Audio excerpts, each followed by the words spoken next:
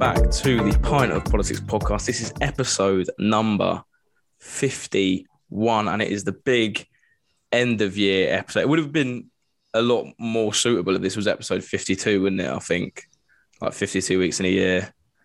Oh, missed a trick there. But anyway, you win some, you lose some. You win some, you lose some, indeed, mate.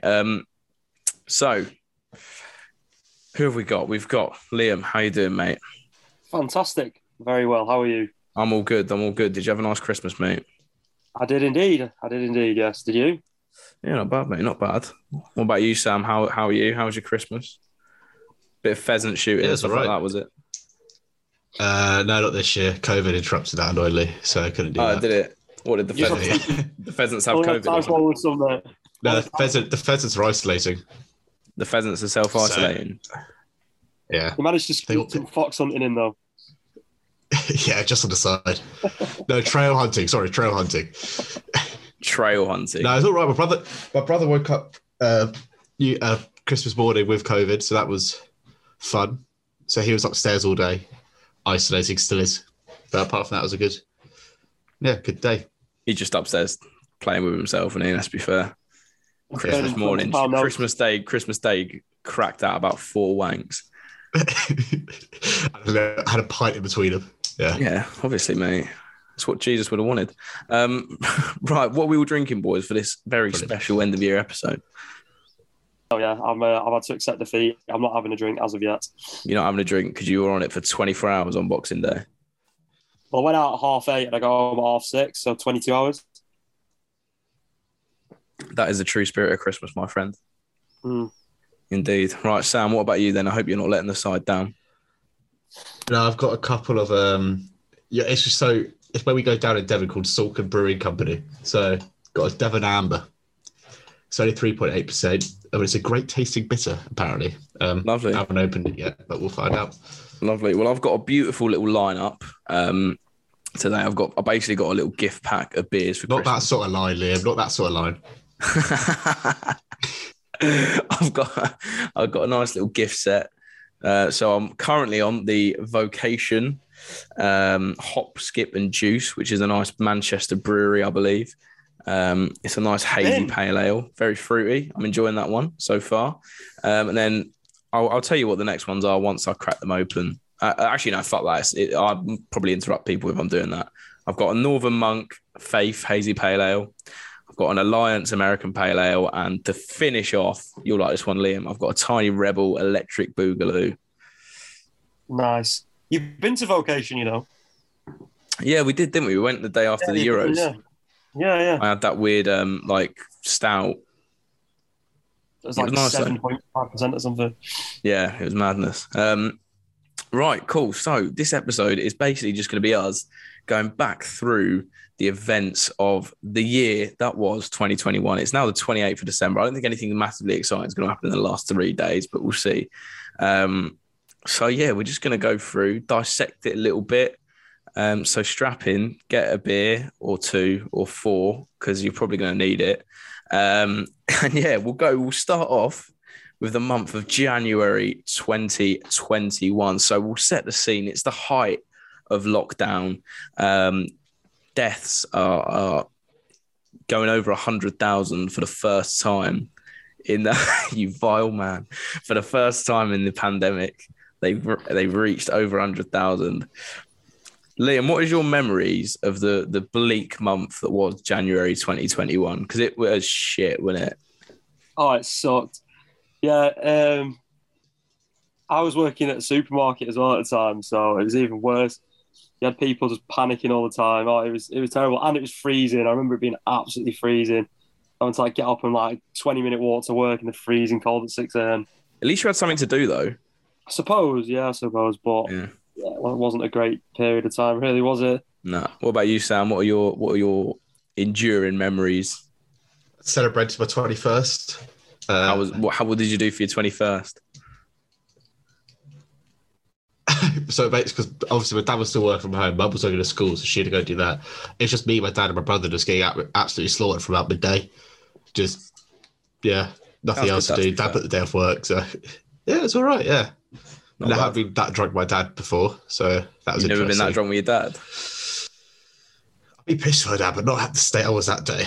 Yeah. We're doing shots at 4:00. What was that? The 21st child you'd adopted, was it? Or Oh, mate. January 2021 was a very, very weird time. When I think about it, I don't actually remember anything from it, like anything significant. Like I wrote this question. I wrote that question in the episode today. I was like, oh, what are we gonna do? What was your last memory? And I was thinking, actually, I don't know what mine is. I just remember going back up to Leeds actually from Milton Keynes. That's what I'm doing. I'm looking at my camera roll, like, yeah. Yeah, I just remember going back up to Leeds because I didn't want to spend another lockdown with my family. That's the simple fact. Simple fact was I didn't want to spend. No, neither. I did. But on the lighter side, the podcast was launched in January this year. Sorry. What was the first episode called? First episode was called. Do you know it, Sam? Yeah. It's called. Do you know it, Liam? Yeah, British. You weren't Fish. even on it. It's called British Fish. Yeah, because British Fish. that was the week of Jacob Rees-Mogg or something claiming that fish were happier now because they were British now that they'd left the EU. Yes. Yeah, British Fish. So that was Cheers the to first that, episode. Jacob. That was the 22nd of January, the first episode. Have you listened to it back? I've not listened to that one back actually. No, I think audio. I refuse to. Yeah. Like I feel like because I didn't use a mic. I didn't have a mic. I didn't have a mic until about episode 4, I think, or episode 5. So I was just using the computer audio. Didn't realize. Now look at me. I've got this big dick mic. Can't get earphones to work though. Yeah, I can't get headphones to work. I should point out if anyone's getting any feedback, I don't care. It's because I can't get my headphones to work.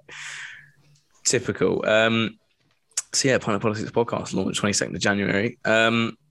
Riots in the capital as well. Bit of American news. Do you remember this? Because this was right at the start of January. I think it was the 6th of January. Oh no, that was this year. There was proper riots and that, weren't there, over the inauguration of Joe Biden, wasn't it? Yeah. But was it also storming of the Capitol this year? That was the same. That's what I mean. It was about that because Donald Trump gave a big speech and said something like, "Oh, make your voices heard" or something. And his supporters took that to mean go and smash shit up and kill people. Do you think they were right to ban him from social media in the wake of that? Liam? Don't know, not really.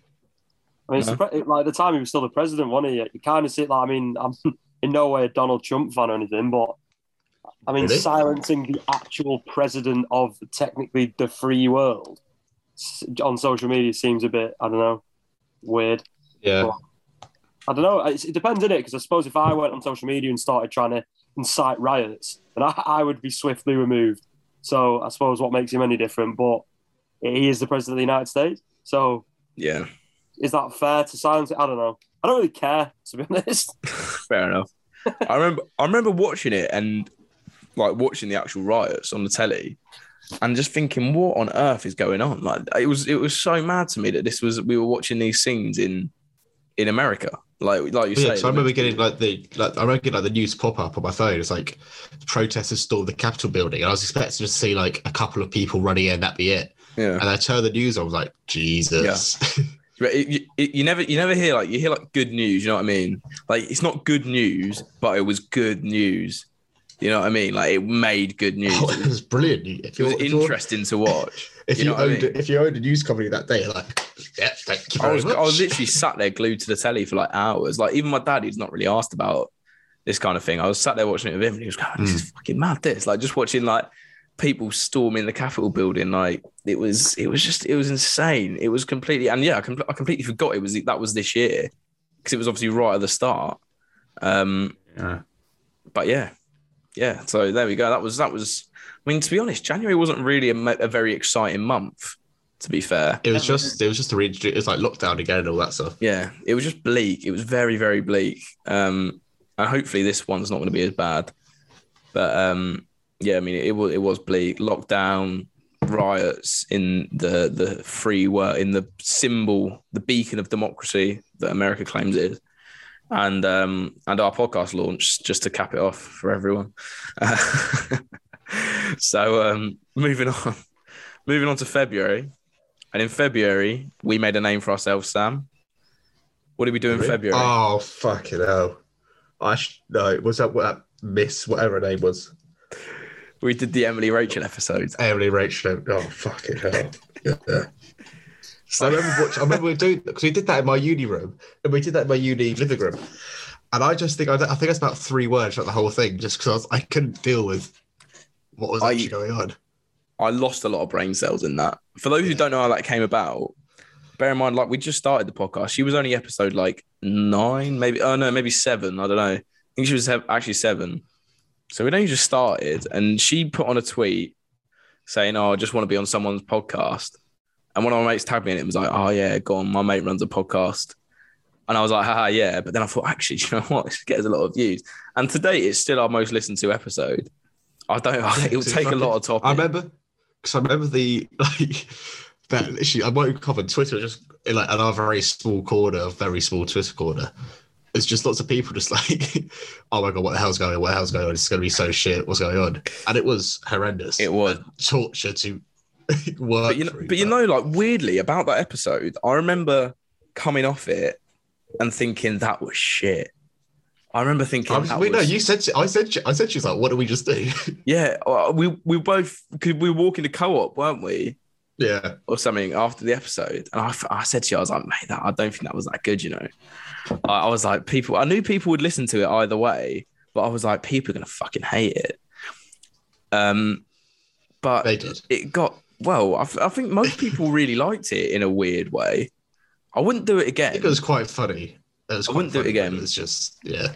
But I'm gonna insert into the podcast, and I haven't told you boys about this little format that I'm doing, but I'm going to insert clips in from people, and I've cherry picked some of the best bits of the Emily Rachel episode, and so I'm going to have them inserted in now for your listening pleasure. So enjoy.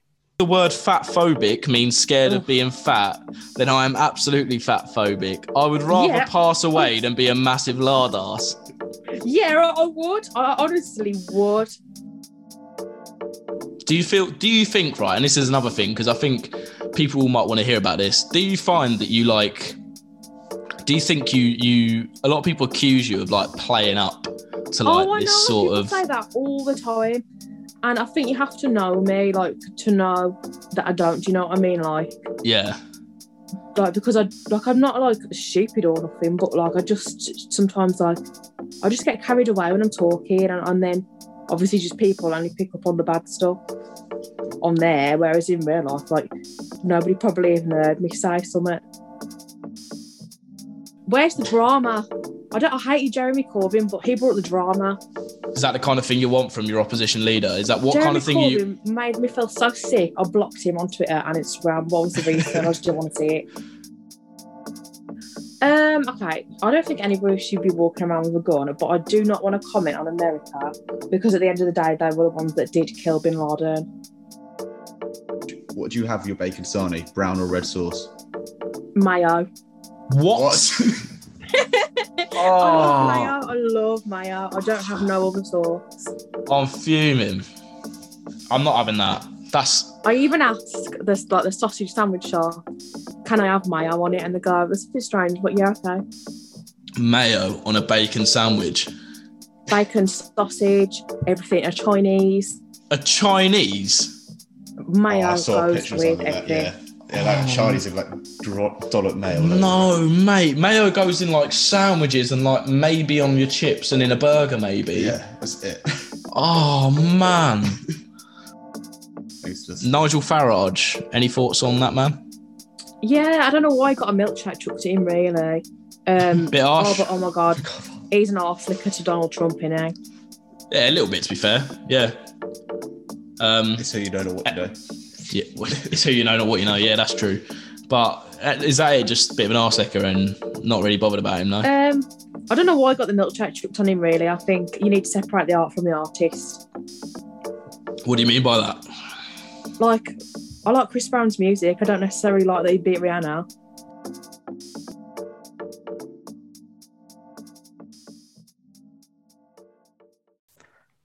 But yeah, I had to go back and edit all these and listen back to the entire episode yesterday, and the whole Emily Rachel one. Yeah, because I wanted to get the best bits out of it.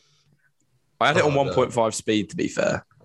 Okay, but still. I got absolutely terrorized in that episode as well because I kept saying fair enough all the time. Yeah, that was good because, yeah. And then the next episode, I called it fair enough. Yeah. Also, Should we get back in to it? February, we had Shamima Begum's court decision, her court case, where it was ruled that she wouldn't be allowed to come back to the UK to fight against the decision to revoke her citizenship. What were your thoughts on this, Liam? Because you're quite left wing. I agreed with it, Fair enough. if you remember. Oh, Yeah, yeah, I did- I do actually One of the remember, first things we said to him. That was my first guest appearance on the podcast. Yeah. Episode 9. Was That this was- was what we were talking Yeah, about? yeah. No, you're right. Yeah, so, I agreed with it. Yeah, haven't heard much from her, have we, recently? Nah, Just but the occasional. I feel like she's just used whenever there's like something mental going on in the media the government want to distract you from. They just throw in some story about. Like, Shamima hey, Begum. look, it's Yes, it's all the gammon riled up again. Yeah, We don't want her back. And meanwhile, they're like, I don't know, murdering old people on a mass scale or Yeah. something. And then it's like, but Shamima Begum's trying to come back. Just like a great distraction tactic. Again, it's just like such a non-event. Yeah, you're right. So yeah, there was that. There was also an imprisonment of a Russian opposition leader. Can either of you tell us his name? Yeah. Alexei Navalny. Correct. Well done. Impressive knowledge. Yeah, he was imprisoned for, he'd come back from Germany. On a flight to Germany, actually, he'd been poisoned, got treated in Germany, then decided to come back. Bit of a weird decision, if you ask me. Yeah, the fight. Yeah, have you been to He Germany cares- before? Have you been to Germany before? Had the food? I'll be flying straight back as well. I thought it was meant to be Back nice. to the Mother food. Russia. Is the food not meant to be decent in Germany? It's all right. It's not the best. I wasn't a fan. No, I've never To be fair, been. mate, our experience of Germany includes Hamburg, mate. That's not renowned for its food, is it? No, the prostitutes are good though. Keeping that one in. They keep it in. I didn't actually do one. It's all fun and games for me. I'm allowed to make jokes. Wink, Yeah, wink, that's wink. fair enough. Sell that to your missus. Came back and I had a green knob that fell off. Oh dear. What else did we have? What else? We had the death of Captain Sir Tom Moore. Very sad. 100 years old, obviously. That was. I mean, it was sad, wasn't it? Let's be fair. You got a lot of people proper slagging it off though, like the Scousers and stuff on Twitter. That was a bad day to be on Twitter. That, or a good day, depends what you like about it. But some Scousers got absolutely terrorized. So, is what it is, I think. We had a certain parish council meeting, got very famous in February for a lady named Jackie Weaver being told she had no authority. Can anyone tell me what the parish council I'm sorry, was? her? Is it Richmond? No, No, I can't remember. Does it- No. no. it's Handforth. I never got that. Handforth Parish Council. Do you see that they did there's a Telegraph article about her like yesterday? Was there? Her PR team deserves everything they're getting paid and more. Not even her PR team, just her public, like whoever's getting all these meetings for her, because she's going to be getting a shed load of money for something that happened in February. Do you On a reckon, parish her like PR team are like solely motivated by money? No, what? A PR team about money? Never. Well, that explains why they didn't reply to my email to her asking me to come on the podcast. I Mate, the rate she's genuinely, going should be running- huh? the rate she's going should be running for PM next year. Mate, I fired off an email, throw some shit, and some will stick. But yeah, this one did not stick. Didn't even get a reply. To be fair, I sent it to her parish council email though, because that's the only one I could find. She'd run that. She'd be the one running that. So Yeah, that's what I mean. So I thought I'll go directly to her. most parish councils have their home address up, so you could have sent a letter. What, a handwritten letter? I don't care that much. Please come on the podcast. What, like a serial killer? Cut out of newspaper. Yeah, I cut out letters out of Hello magazine. Jackie, Come on, we're coming pod for you. or else. I know where you live. Oh Jesus, mate! Honestly, what else? February. Oh, the roadmap out of lockdown was unveiled. Actually, the initial roadmap, which had the 21st of June Freedom Day penned in. Did you think they'd stick to it at the time? We probably spoke about this at the time, but what did you think, Sam? Were you optimistic or pessimistic? I'm sort of going to go against what I said back then. I think I said that I wouldn't be surprised if it got pushed back. I don't know. I think I was pretty. I can't remember what you said. I haven't listened to it. No. I think I was pretty saying something along the lines of, "Who knows with this government anymore? Like, what are they going to do? They might as well they'll probably push it back. They'll probably change something along the way." Yeah. But then I probably said, "Who knows?" Yeah, that was a fair point. I was sort of a little bit like, you never know, but we was clinging on to it, I think, weren't we? Because it'd been such a shit winter.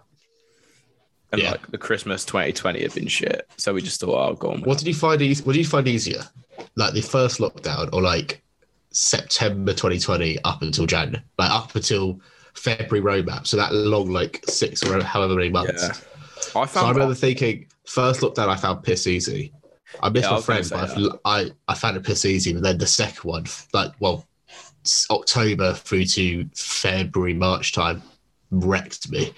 Yeah, I found the first one a lot easier because I wasn't opposed to it. Yeah, I was going to say that. I think with the first one, everyone sort of like trusted the process, with use of a better phrase, because no one really knew what was going on, and like all the mad stuff you were seeing about the coffins in Italy and everything. Everyone was just scared, weren't they? So the first one, everyone was like fully on board with it. By the second one, everyone was starting to think, it might be a bit dodgy, this. Yeah.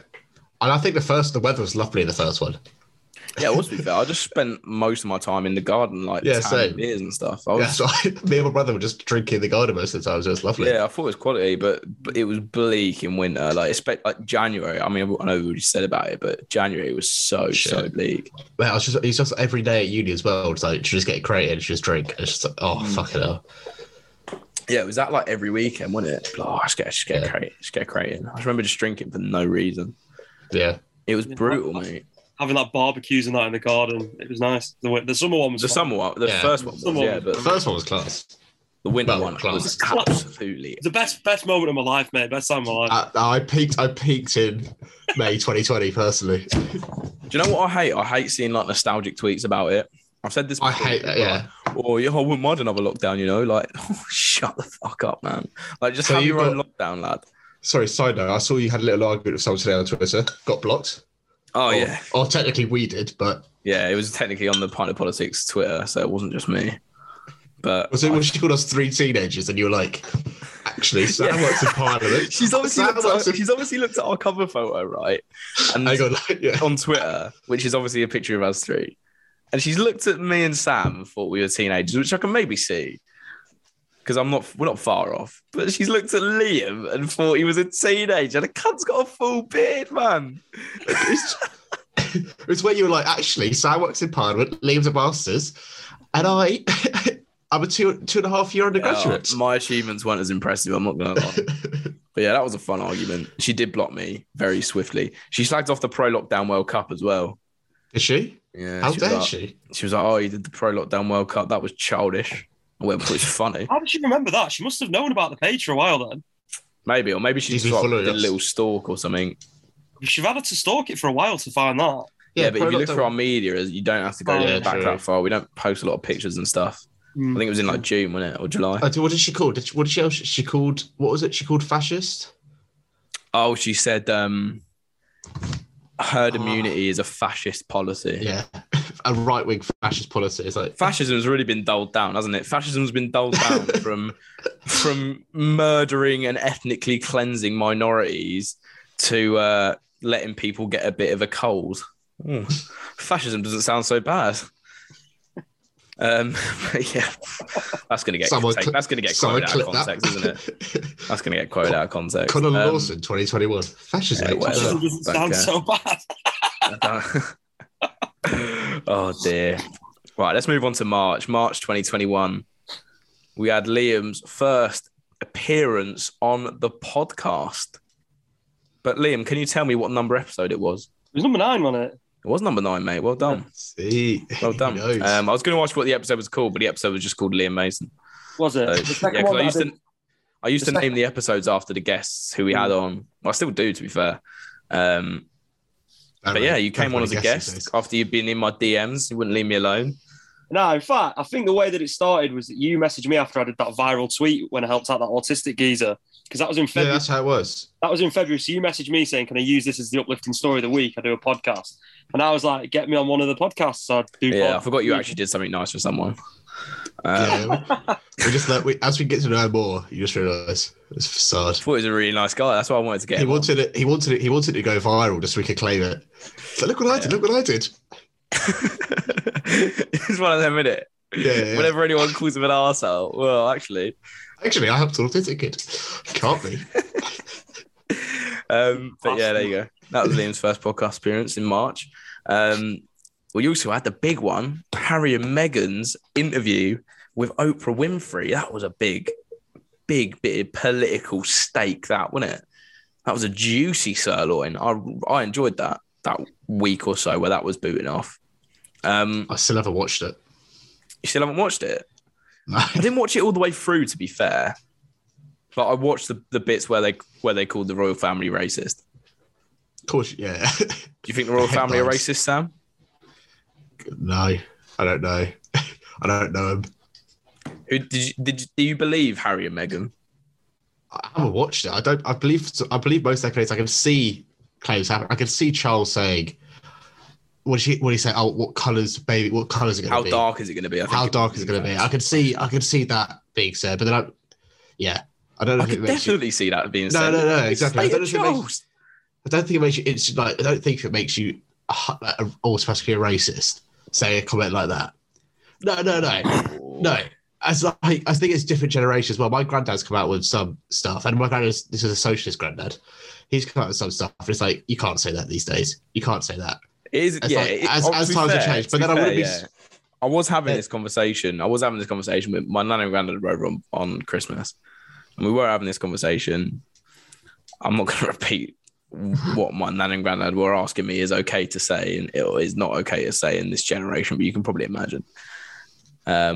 But yeah, it is a generational thing. But also, when you're when you're a representative like that, when you're representing a body like the royal family, you've got to keep up with the times. Yes. You've got no Yeah, excuse. you do. If you know what I mean. If you're a racist old man who just sits down the boozer and says stuff like "We're getting bloody immigrants," you just tap him on the shoulder and say, "Yeah, all right, mate. See you later." If you remember the royal family, you know what I mean. You're representing the country. You can't have these views. I agree. Were you surprised by the allegations, Liam? No, obviously not. I wasn't surprised in the slightest. At the end of the day, what the people have to remember is the Queen was the Queen whilst we had an empire. You know what I mean? We still had a lot like parts of the empire whilst she was the Queen.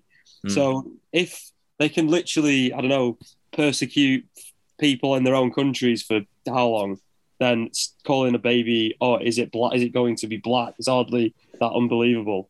Yeah, fair enough. A really good episode came out of this whole royal family shame, and it was the royal family debate episode that we did with your mate Liam. It was Leon Rimmer who had on. We had Jay, who's one of my mates from uni.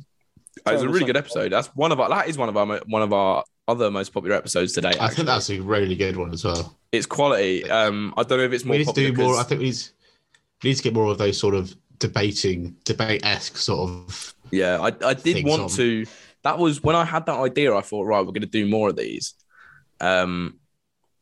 But I don't know. I feel like they are good, but you need a really big issue to get people attention on it. You know what I mean? I'd love to do a lockdown one and have like an anti-lockdown, but I just don't think a pro-lockdown person would want to come on and defend their own. I reckon views George. because- I know. I was going to say we get George Eliot on again, but I think we've ripped into enough now. I think just won't. He's not pro-lockdown anymore, really. I thought. Oh, first. He was at the time, but he's not He massively. I definitely feel was like. at the time. Yeah, he definitely was. He's going to be on this episode as well, actually. So you've got to be nice to him. I'll explain that a bit later. But yeah, so what was I saying? The Royal Family Debate episode, great episode. I'm not going to include any like clips from it because it was just a long debate, really, and you can't really cut bits out of it because it's all related to each other. But honestly, a fantastic episode, and it's I think regardless of what side you stand on with the whole Royal Family Debate, whether you think they should be abolished or not or whatever, it was really interesting and quite informative as well. So I'd encourage you to listen to that. I think it's episode 10. I want to say 10. But early, so go back and have a look because it was a really good one. But yeah, one of our most popular episodes to date. That it was episode 10. Nice one. Out of that arose obviously the whole Piers Morgan scandal, which is the most complained. Call it a scandal. What can you call it, a scandal? I don't know. I think it was scandalous. It was the most complained about Ofcom moment in history, with 57,000 complaints made to Ofcom after he, of course, made comments saying that he didn't believe Meghan Markle when she made claims, when she told everyone about how her mental health really suffered, which obviously is a very personal thing and a very big thing and brave thing to come out and admit in public, and to be shot down by someone like Piers Morgan, who's given a platform on national television. Was pretty disgusting, pretty low blow. The thing is with him though, like I just see him as sort of like this sort of massive idiot that you should just laugh at.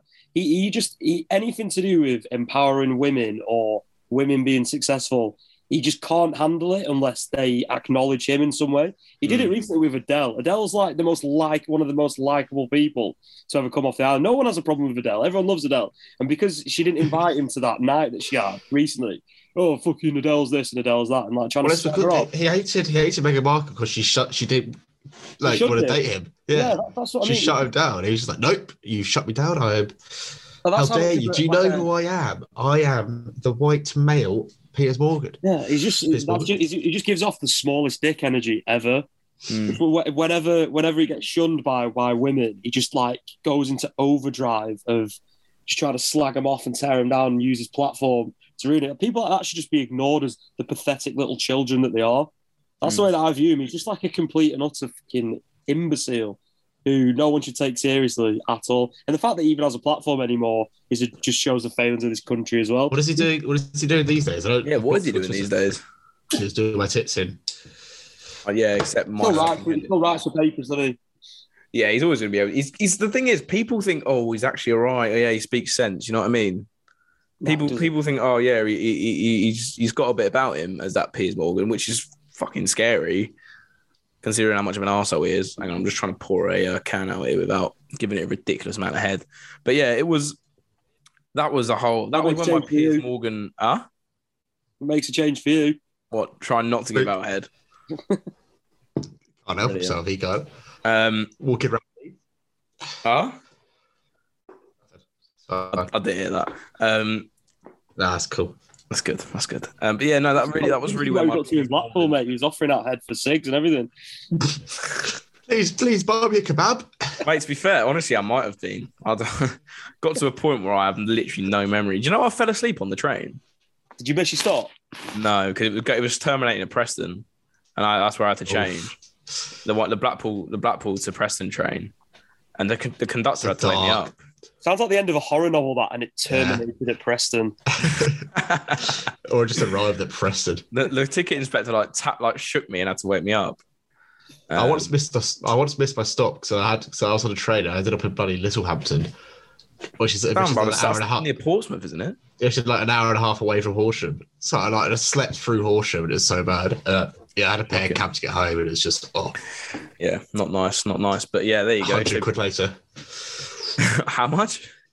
100 quid. Oh, fucking hell. Not bad, that. Yeah, so Piers Morgan affirming his place in history as a man whose death I'm going to celebrate. He's up there with a few others from this year, Boris Johnson, namely, as well. We also had the vigil for Sarah Everard in this month, where Metropolitan Police officers decided to go and batter a load of women for mourning someone killed by a Met police officer, and on the bravado that they were breaking COVID restrictions.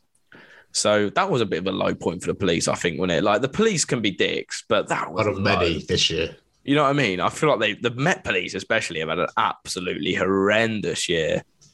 What do their end of year drinks look like? They all just sitting around a table going, "Fucking hell, boys." You know what I mean? Mate. It's got, but mental. Cross-sided Dick's not lost her job. No, there was even it's every, like it doesn't seem that people, many at least public officials, are calling for it either, which is either. It's just she needs to go. But even you know what I mean.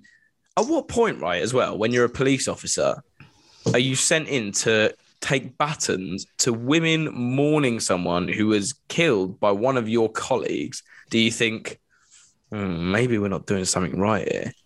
Like, I know they're just following orders by the lion's share of them, but sometimes you just got to say no. Surely, like I follow orders from like my bosses at work, right? So like, you know, my manager might say, "Oh, can you go and change a keg in the cellar? Can you go and, you know, mop this?" Yeah, they're exactly the same thing, really, aren't they? But if that's fine, but if they told me, "Can you go and hang yourself in the cellar?" I'd say, bit far that. And actually, there's a point where following orders becomes secondary to my own moral compass. And this is where I don't go along with the argument where people say, "Oh, well, they're just following orders." But if the orders are shit, don't follow them. Yeah, it's as if like you'd be working at the pub and your boss goes, see that lady over there to the end of the bar? We sacked one of your colleagues the other day for spiking a drink. Would you do me a favour? Would you just go and throw it over her, please? Like that's basically what happened. Yeah, I know. Yeah, that's what I mean. On top of that, did we learn nothing from the Nuremberg trials? The main thing that come out of that is I was just following orders is not a legitimate reason to defend bullshit. That's very true. It's very true. What I mean? It was a terrible year for the Met Police. All in all, I think they are the villains of the year. I think they've got to be up there. They've got to be. Is that one of our awards? Awards for well, to be fair, actually, now that I just say that in my head, I did a big article last year that was called "Last Year in Politics," and I did Heroes of the Year and I did Villains of the Year. So we can think about that at the end if you want to have any nominations. But yeah, I think the Metropolitan Police are probably going to be an honourable mention. Strong contenders. Strong contender. We also did in that month the Educate Your Son episode, which was a really good episode that I did. With my housemate at the time, Grace, basically where we just speak a little bit about the sort of issues facing women, women being attacked by men, things like that. Really important stuff, obviously. So I'm going to play a few clips from that episode, a few of the important clips for you now to hear. And like it happened to me last week. Like me and my friend were walking back from Sainsbury's, and it wasn't even late. It was like 7:00, and this guy just like pulled up next to us like in a car, like blasting music, and then was just saying random stuff like, "Oh, you're gonna get in my car, like you're gonna come back with me," and we were like, obviously, like you know that isn't gonna work. Like you're not doing that to actually get us to come back with you. You're just doing it to make us feel uncomfortable because you've got like this massive car, we're by ourselves, like there's not many people around. So it's just bizarre that like people do that, but as you said, like it's been going on for so long. I remember being like honked at, and like you just kind of think like, oh, it's just people like messing on, and you don't realise like when you're like 11, 12 that there's yeah, it's Jesus mad. And Christ. like not to say that they're like pulling up like they do with like now, well it might have happened to some people, but like in my experience it was just like honking and like shouting, but you just think, oh, they're just being annoying, like they're just being like rowdy, because at that age you're obviously like not, like you don't understand like the whole story. Like we always have, like I always have my keys like between like in my, well not between my knuckles, but just like in my hand, right, yeah. Just like in case, because I don't know, it's just when you are in that position, I guess you are completely like defenseless. And so this one here, which was like the big one that's been quoted last week, was like 97% of all women 18 to 24 years old have experienced some form of sexual harassment. 97%. Yeah, it's staggering. Absolutely insane. Like that's like literally nearly all of them. one of the main points that I think was made on this is calling out like your own friends. So, and that's such a huge thing. Like if your friends are being like weird deviants, as a lot of lads are, like I'm not saying any of my friends are specifically like this, and if they were, you know, I'd be like, what are you doing? But like there, you do see it. You see like lads like lurch in mainly on like nightclubs, and I suppose it goes back to the point we was making earlier about this kind of thing happening maybe more on like nights out and when people are a bit drunk, whatever. Like you just see lads like lurching from like girl to girl in nightclubs sometimes, you know what I mean, and like going, I'm like trying to dance with them or whatever, or like, you know, just even like weird little things like grabbing their waist and stuff. Like you just don't need to do it. And like obviously you're not going to see your mates doing it all the time. Like if you do have mates like this, I'm not saying everyone does, but you're not going to see it all the time. But like when you do, like I think you just got to think about how that's going to affect the person it's been done to.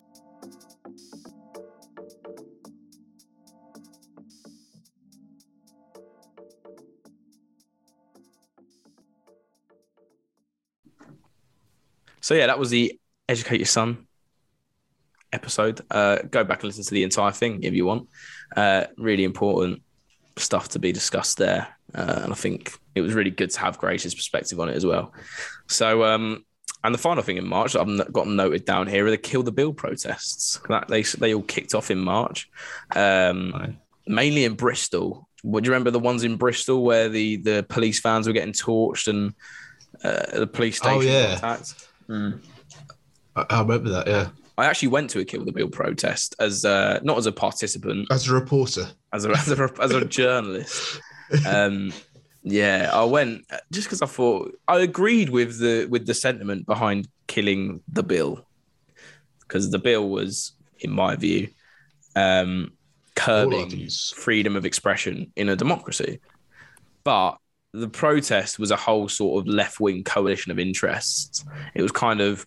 It got hijacked. Yeah, as these things often are, you know, like even to use the example as well, like lockdown, anti-lockdown protests and anti-restriction protests, I 100% agree with the whole sentiment of anti-restrictions, anti-lockdown. But how it often spirals is it goes from anti-lockdown, anti-restrictions, and then you've got like anti-vaxxers and like COVID is a hoax people who are just completely off their nut. So it was very much the same thing with the Kill the Bill protest. It was, you know, there was speeches from the like the Marxist Society and at university, and like, I mean, Liam, well, you'd have been in your element, mate. There was speeches. He was a speaker. Yeah, he was actually. Yeah, he was up there. I organised it. There was speeches from all these kind of people. There was one from a vegan activist who claimed that plants have feelings. That really was that sort of, and I looked around and everyone's going, yeah, and I was like, what the fuck? It was one of them. I was Liam, are you still planning on going vegan, Liam? Yeah, I'm just going to do it for a month in January. Oh, yeah, you said you're going to do it for January, yeah. Not even like because I think plants have feelings, just because I feel like shit at the minute. I need to clean up my act a bit. Well, may I say, you look like shit too. So thanks, mate. Thanks. Brilliant. So yeah, that was the Kill the Bill protest. To be fair, it had no impact though, did they? Because the bill's been passed, hasn't it? It's on its second. It hasn't been passed yet, I think. It's nearly there though. It's nearly there. Nothing's going through at the moment. It'll be passed. Yeah, after in the new year, won't it? Can I just jump in as well, just on what you said there? You said go for it. Often with these protests, regardless of what side they're on, they always get hijacked by idiots.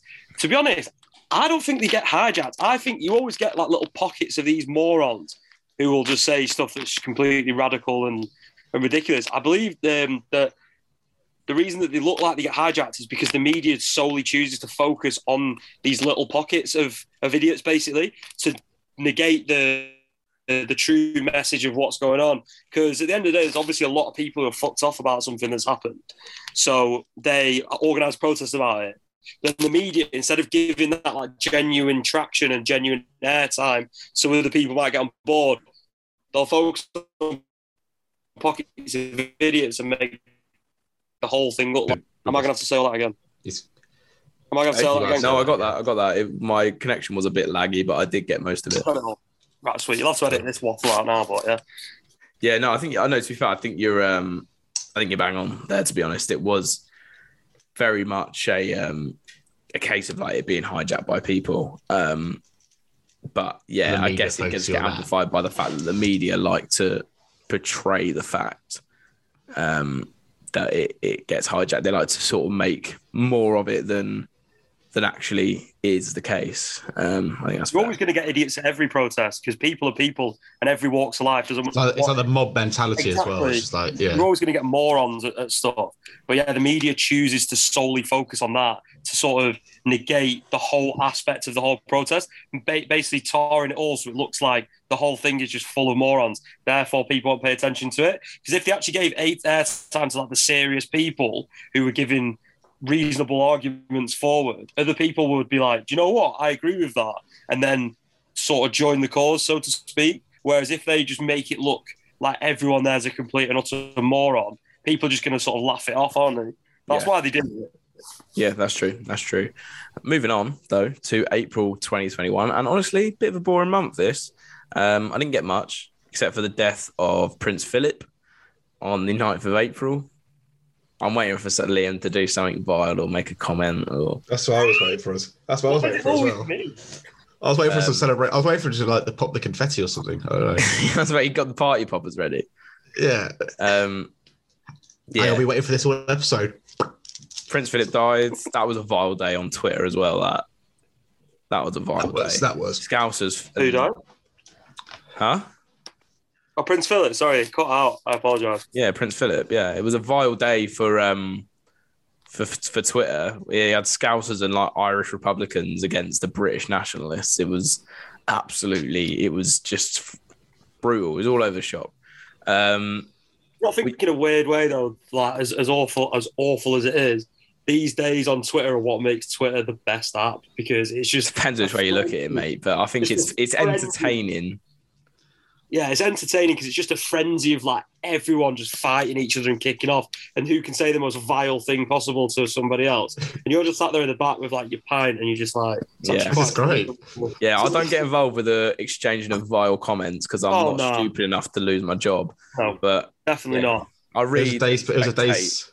Huh? It was days when Connie used to get in fights with people on football Twitter. That was when those are the days I used to live for. Now I've got a job. The tweets are all gone now, so it's fine. But yeah, they are. I've deleted that entire account because I was so worried about what was going to be on it. To be fair, it's pretty awful. It's pretty lucky. There wasn't anything on. It worked. I got my last Twitter banned. To be fair, yeah, that's what I mean. It weren't awful. It's probably just stuff that wouldn't look very good to a future employer. That kind of thing. Right. Arguing with the Peterborough United chairman on social media. It's probably up there. Yeah. April also saw the reopening of pubs. Yay! Only outside though, and it was still too cold. So that was such a finesse, wasn't it? Actually, no, the opposite of a finesse. It was such a liberty that in April the year before it was absolutely sweltering, and then just as beer gardens open April in this year, it was bloody freezing still. Did you go to a beer garden at any point between April and them opening? Do you remember what your first pint back was? Yeah, I went back on the first day. What was your first pint back? I think I went back on the first day as well, actually. It's a pint of Stella. Pint of Stella. Yeah. Sam, what was yours? Do you remember? Hang on, I've got a picture. It was a Kronenberg. Shit. Kronenberg. It's because I took the dog out for a walk, and it was so I was like, I'll take the dog out for a walk. I would go to the local pub on that walk, and the best beer they had there was Kronenberg. Sounds like a shit pub, mate. What was the worst beer they had there out of it? The bar, the owner pisses directly into a barrel, serves that to you in a pint. No, it's because they weren't. It's because they hadn't got anything in. It's they weren't prepared for it to be opening. So I met Dish there, ironically. It's almost like this. They weren't prepared. It's not as if they'd not been told since the end of February. No, exactly. That's why I don't get it. So we got there. They were like, yeah, it was just nothing there. They had like ales and all that stuff. I wasn't really in the mood for an ale. So fair enough. I don't know what my first pint back was. I don't actually recall ever going to a beer garden. Oh no, actually, we did. But we went there weren't you? We went for my birthday at one. For definitely. Oh shit! Yeah. But that was in May. That was a messy one. That was dirty. But I don't know what my first pint on that. I don't know if that was the first time I'd been out to a boozer since they reopened. But if it was, then my first pint was Guinness. Were they not opening doors then though? No, they No. weren't, were they? 'Cause No, they still didn't open doors until the 17th of May. I'll tell you what else happened in April. What? European Super League. Yeah, but that's not politics, is it? Nah, but we spoke about it. If we did at the time because you went to one of the protests. Yeah. Quality. Yeah. Also in That's a April, cause we can all get behind. that was, yeah. Also in April, allegations that Boris Johnson used taxpayers' money to renovate his flat. Now fact. Now proven. Now proven what? Wrong or right?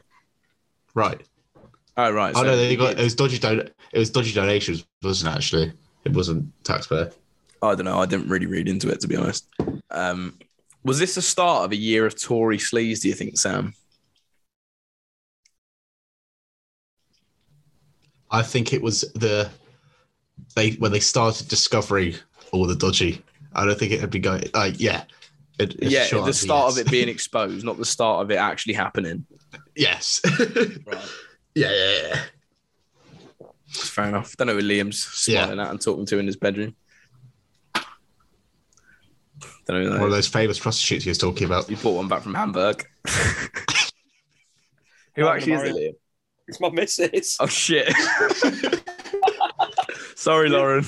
You see the look on her face. She's gunning for you by now. Oh, no. Oh, dear. Right. Let's go back in. Let's jump into May. Let's jump into May because April was pretty dead. So we'll jump straight into May 2021. And we had a bit of local politics, didn't we, in May? We had local council elections. We had mayoral elections in some big cities. So who did you vote for? Liam, who did you vote for? I know you voted for mayor and you voted for local councillor. Who did you vote? Which parties?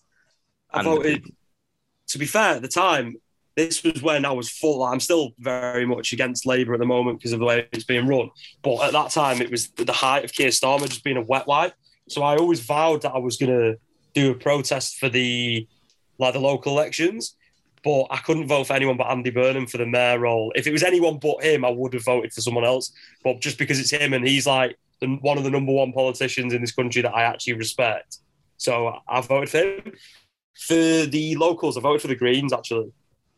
Yeah, nice. Yeah, for the Greens. Andy Burnham did it. Do you see? It was on the BBC recently, and he was like, "I don't support." He was basically he spoke out against Keir Starmer in not so many words, because he's basically like saying, "I support the government in not reintroducing restrictions on roads, and Data doesn't support it." So you can sit, mate. That's a little leadership 100%. challenge waiting to happen there. Because Andy Burnham's like, yeah. Yeah, the thing is, I think as well, because he's not even an MP anymore, Burnham. But I think that it wouldn't take much if he just said, "I want a seat somewhere." They'd sort him one out. So Like that. Yeah, like that. And the thing is, if he actually went for the leadership and got it, I think that he would have a genuine chance of winning because It's a candidate the Tories are generally scared of as well. definitely, because he's quite he's a lot more centrist than I am. He's a bit of a Blairite, really, but it's one of them. People move on, don't they? And you can't hold something against him from 20 years ago. And all he's been saying over the past sort of 10 years, I've agreed with anyway. So if he went for it, I think he'd do well because he's a centrist. You'd get all the ones who were the swing voters, who was just sort of in the middle and just pick based on who they like at the time. He'd be more likely to get them. The North, he would reunify the Red Wall up north. 100%, everyone would vote for him. In a heartbeat, it I was. think he'd clean up. I do honestly think that he would clean up if he got in. But whether he's going to do it or not, I don't know if he's up for it. Maybe he is, maybe he isn't. I think he's up for it. I think he's got to go for it. I think he's gunning for it. I'd love to see him do it. I think he's watching that and he's like, he saw the amount of people that came out against, particularly Labour as well, Labour voters coming out against Keir for just automatically supporting the government and just not being a genuine opposition. And then he's gone national TV and said, "I support the government." Yeah. And then he did a great thing. He flipped it back to saying, because it's the working class who are the most punished for these restrictions. So then he's doing that great flip again, like planted this sort of seed saying Keir Starmer doesn't care about that. So I think he's gunning for it eventually. The thing is as well, what I think he'd do is the first thing that I think Andy Burnham would do if he became leader again is he just reinstate Corbyn as an MP, and then it shuts all the whining full-on lefties up who are still rightly annoyed that he's been ostracised from the party. Burnham would just be like, "Yeah, let's get him back in as an MP. Because again, with Corbyn as well, he voted against the Restrictions. So we could we're getting him back in because we want to take a new direction. We want to start fighting more for the working class, but we don't want restrictions. So we're going to get Jeremy back in just as backbenches. He does a good job. He's been an MP in Islington for years. And then I reckon he'd try and manoeuvre a bit of the cabinet. I mean, he's not going to give it Diane Abbott. She was one of the ones who voted against restrictions as well. I think sort of like your Dawn Butlers and people like that, I think he would try and base his cabinet on these people. The ones who he'd bring in big names, I think. You get it because that's something you can't do for, I mean, either front bench. Maybe you could probably do a bit more for the Tories just because they're in government. But a lot of the front bench of Labour, I can't necessarily name. Which isn't a good thing if you're trying to win an election or trying to prove yourselves as an opposition. So would you vote for him? I could be tempted. Really? If he says the right things. Fair enough. Who did you vote for in the local elections, Sam? Was it Conservative councillor? Lib Dems. Lib Dems. Yeah. Did he win? Or she? No. No. Disappointing. I did a double green vote in the local council election. I remember you saying. Yeah, man. I did Andrew Cooper for mayor and he lost. And I did a Green Party candidate for mayor for local council and he also lost. So I've just been joined by because one of the dog. It's because one of the Greens came on here. Oh, is it a dog that nutted you in the face? No, it's not. It's this is my. Oh, what's that? This is Danielle's dog, not Danielle, my girlfriend Danielle, another Danielle. He's just come up into the bedroom where I'm doing the podcast. That's sad. Mooching around. Oh, she has actually. She's called Bobby. So big shout out for her on the podcast. Do you remember when you used to do Dog of the Week? That's a little throwback. Anyway. Oh my god. That's what Joel could do Tweet of the Week. Dog of the Year now. So anyway, Lawrence Fox in the mayoral elections. That was a funny one, wasn't it? Lost to Nico Omilana, the YouTuber. This man who claimed his campaign was backed by millions of pounds and was actually being serious, lost to someone who was literally taking the piss the entire time. I thought it was quality. That was one of the best results of the election for me. You know what I mean? It was just hilarious, wasn't it? Hilarious. Absolutely hilarious. I couldn't think of somewhat a nicer man to happen to. Yeah, he's an arsehole, honestly. Absolute prick. Massive prick. But yeah, the local elections were actually really good for a couple of parties. The local elections were really good for the Green Party, really good for the Lib Dems.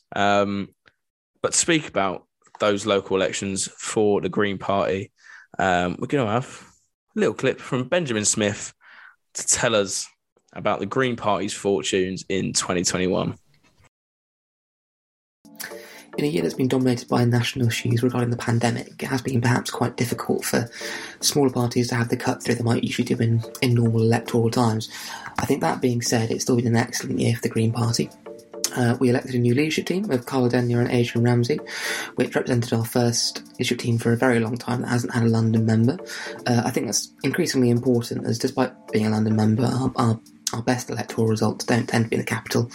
We're not widely represented on councils in the city, despite our excellent results in London Assembly elections this year and Sean Berry's very good finish in the mayoral results. Unfortunately, at the local level, we don't seem to quite have the same cut through. So Carla being from Bristol, where we absolutely decimated Labour's majority in that council this year to equal amount of seats, and Adrian from Norwich, a council where the Greens have historically done quite well, if perhaps not at the level they used to be, represents what I think is a really good step forward for the party. That leadership election was unusual in the sense that there were no incumbents standing, meaning that it was actually quite competitive for the first time in a while, with the current deputy, Amelia Womack, standing alongside a former XR activist, Tamsin Armand, giving Carla and Adrian a really good run for their money, which was nice to see. Our party's leadership elections can all too often be coronations rather than elections, so I think it's that was really a benefit to the party. In terms of local election this year, I think you'd have to be daft to agree that it wasn't one that the Green Party was probably the biggest winner in, I'd argue. We increased our council numbers to a record for the party, 445. For context, it took us 20 years to get from 0 to 100, and now from 2010 to to 2021, we've grown that 4 times as quickly. So I think we can be very happy with how that's doing in terms of councillor numbers. We're leading 2 councils in the country. We're represented in 17 different coalitions, and we also formed our first coalition on a county council level, which represents a big step up for the party in terms of wider representation at a high level of governance. As mentioned earlier, we took 3 seats in the London Assembly, which was a very good result for us, increasing our proportional share dramatically, which just goes to show that the push for proportional representation is one that's worthwhile, because when people feel they have the chance to vote Green and it will matter, they tend to do so. I just want to give a brief shout out to our sister party, the Scottish Greens. Although we're a different party in terms of leadership and membership, the Scottish Greens obviously are now in coalition with the Scottish Government, which represents the highest level of governance that a UK Green party has ever been in. So yeah, I think overall, despite being a tumultuous year for everybody involved, I think we can still take a lot of heart and be very proud of what the Green Party's achieved this year.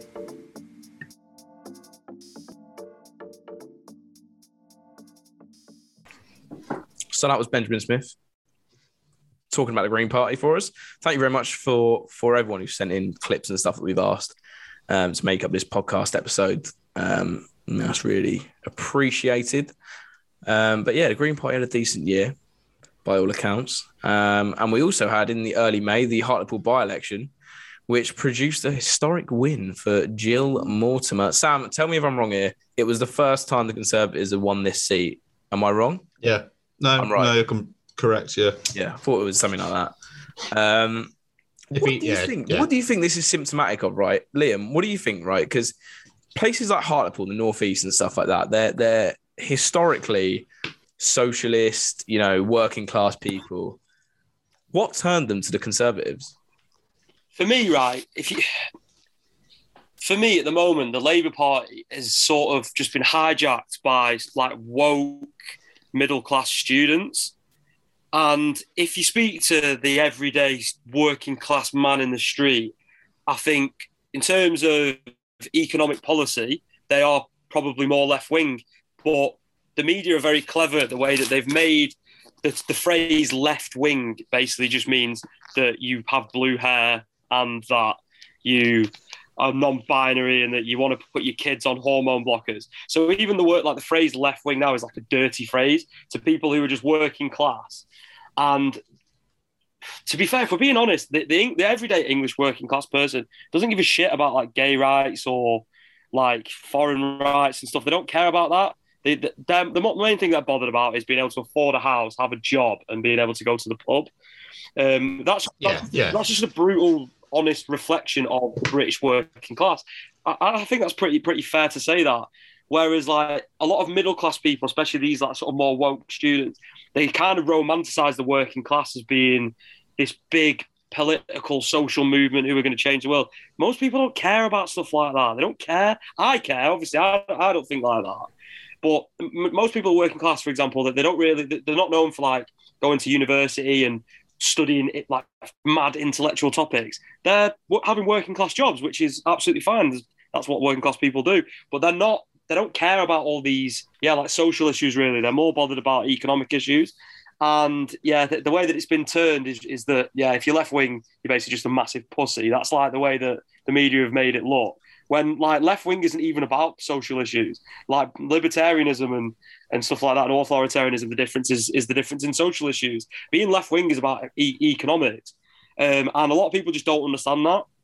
So that's why I think a lot of these places now, like the Tories are really good at like dumbing down things. Like to basic people who aren't the most intelligent, the Tories are really good at dumbing down things and producing them on mass scales in the media. So the average working class person who, with all due respect, probably isn't the most intelligent to read the news or whatever, read these things that the Tories dumb down and think, these guys are more bothered about the working class than Labour, because all Labour are going on about is like gay rights or Black Lives Matter, things like this. That's what they think that being left-wing is about, basically, when it's not. That's just one aspect of social issues, not economic issues.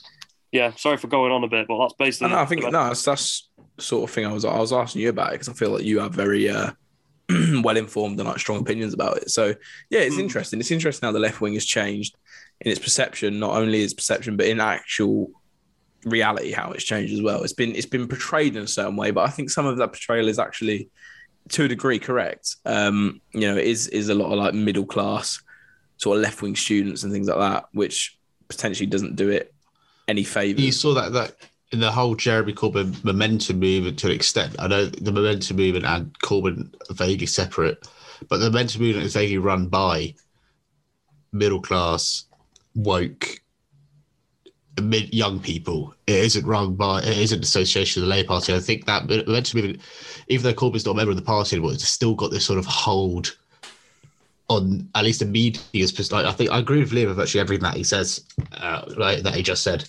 I think it still has this sort of hold on how the party is perceived in the general public, and Starmer hasn't done anything to combat that. I agree with Liam. I think every party dumbs issues down to win a vote.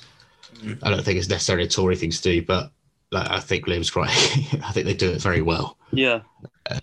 Yeah, that's true. That's true. I think the thing is as well. Sorry, just to chime in again. If you looked at Corbyn's actual policies of what he wanted to implement, they did like a survey across the country, and they like broke the policies down of what I think it was Labour, Tory, Lib Dem, and like the Greens or something. They basically put the policies of what each party was, but didn't put a name on it, and was like, tick the box of which you think has the best policies. And Labour won by loads with the working class. But then they were like, you do realise that that's what Jeremy Corbyn wants to do. And then straight away they were like, well, can I change it? It's all about like public image as well, politics. It's not just about your policies. It's about the way that people see you as a person. And to be honest, people just saw Corbyn as an absolute wet wipe. Yeah. Like I liked him. I liked his policies. I thought he was a pretty genuine. Well, yeah, this is the thing as well. Like, it is important in politics, and perhaps this quote can't be fully applied to politics, but there's a really good quote that what you just said then reminded me of something that Ricky Gervais says. And he said, people now don't care about what the opinion is. They care about who's saying the opinion, which is... No, so they don't care what the facts... They don't care what the facts is. They don't care what the opinion is. They care about who's saying it. But that can't be 100% applied to politics, because to be elected, you've got to have a good public image in this day and age. But it, still, like you were saying there, people actually, I think, if the policies weren't attached to the Labour Party and Jeremy Corbyn, they were popular, and I think that's proven by the research and the surveys that were conducted at the time.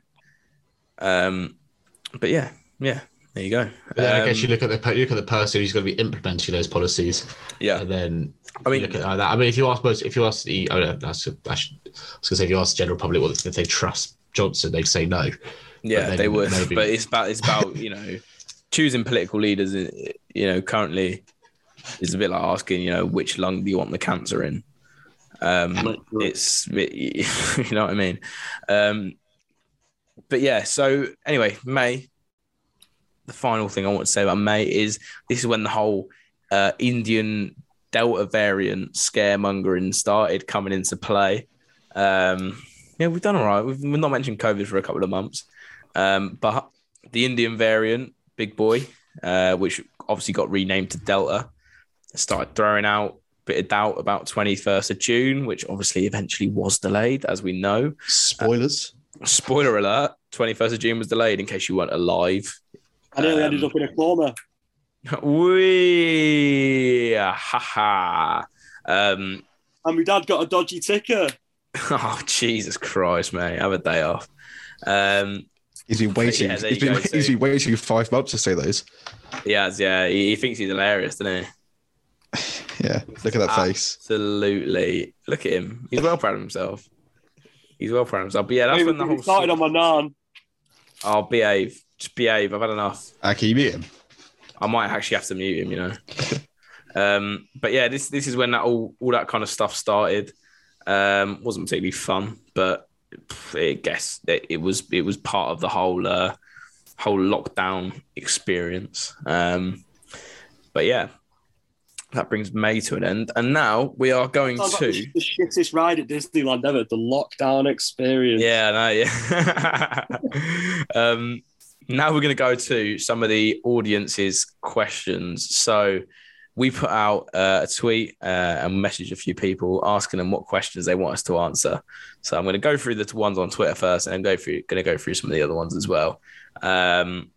So Stuart Clark, my cousin, big up Stuart. He's been on the pod a few times this year.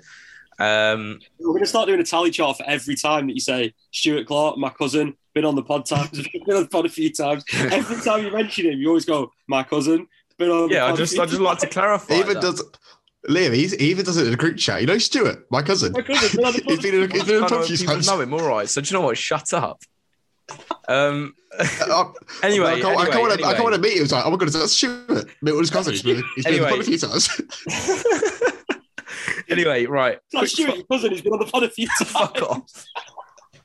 Anyway, Stuart, my cousin, he's been on the pod a few times. He asks, and his funeral. He's a Stuart. He's like Stuart, my cousin, been on the pod a few times. It's going on his headstone, isn't it?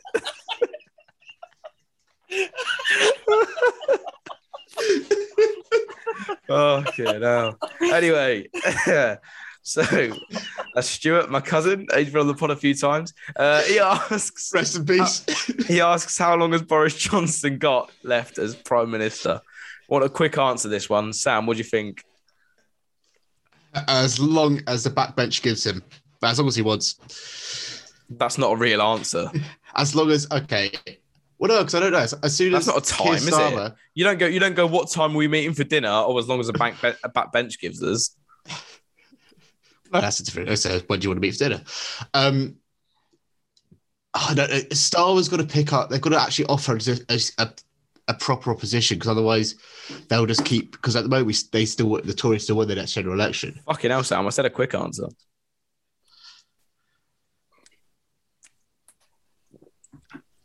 Oh, he's on silence now. He's gone on strike. Who asked? Yeah, huh? that's fine, mate, whatever. Go on. No, How long has he got left, Sam? No. As long as the backbenchers give him, yeah? Till 2024. Interesting. Liam. Again, tough one to answer in a few words. I saw apparently the other day that he's set to lose his seat. If there was an election tomorrow, he'd lose his seat. I saw the other day. But again, what Sam says, as long as the backbenchers give him. If he got fired tomorrow, I wouldn't be surprised. If he got fired in 6 months, I wouldn't be surprised. How long? Weeks, months. I honestly Make a prediction. Make a prediction. And then whoever wins gets the finest prostitute in Hamburg. I says this time next year he'll still be Prime Minister. I'm saying he'll be gone next year. Yeah, at some point. I agree. Gone next year. Gone next year at some point, but yeah. Right. Okay. Cool. This one from Brandon Wright. How significant was the news that Professor Lockdown, also known as Neil Ferguson, said the new variant is mild, and how will that shape how the government reviews restrictions in the future? What do we think, Sam?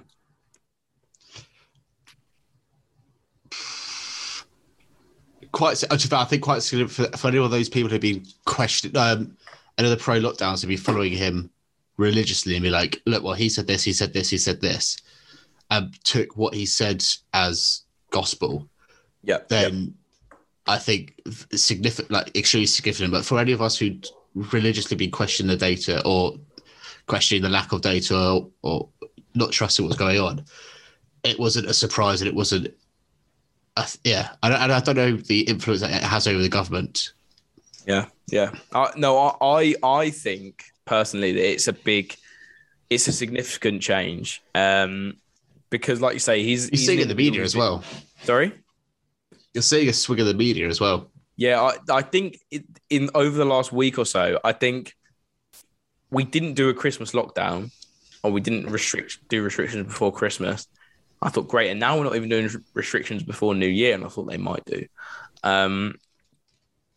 And I think there is, like I say, I don't want to speak too soon on things like this because I have had egg on my face before, but I think we are seeing a significant change in the rhetoric from the government. And I think ultimately, Neil Ferguson's report that it's milder, which is true, which we've known for weeks anyway,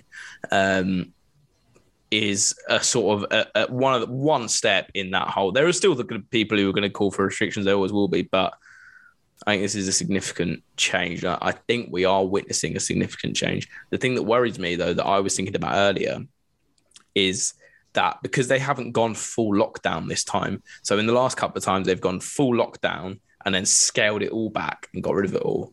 They haven't gone full lockdown this time. So I don't think they'll scale back any of the measures that they've introduced anymore. You know what I mean? So like masks and vaccine passports, they won't be scaled back because people think, well, we can still do everything, just conditional on this.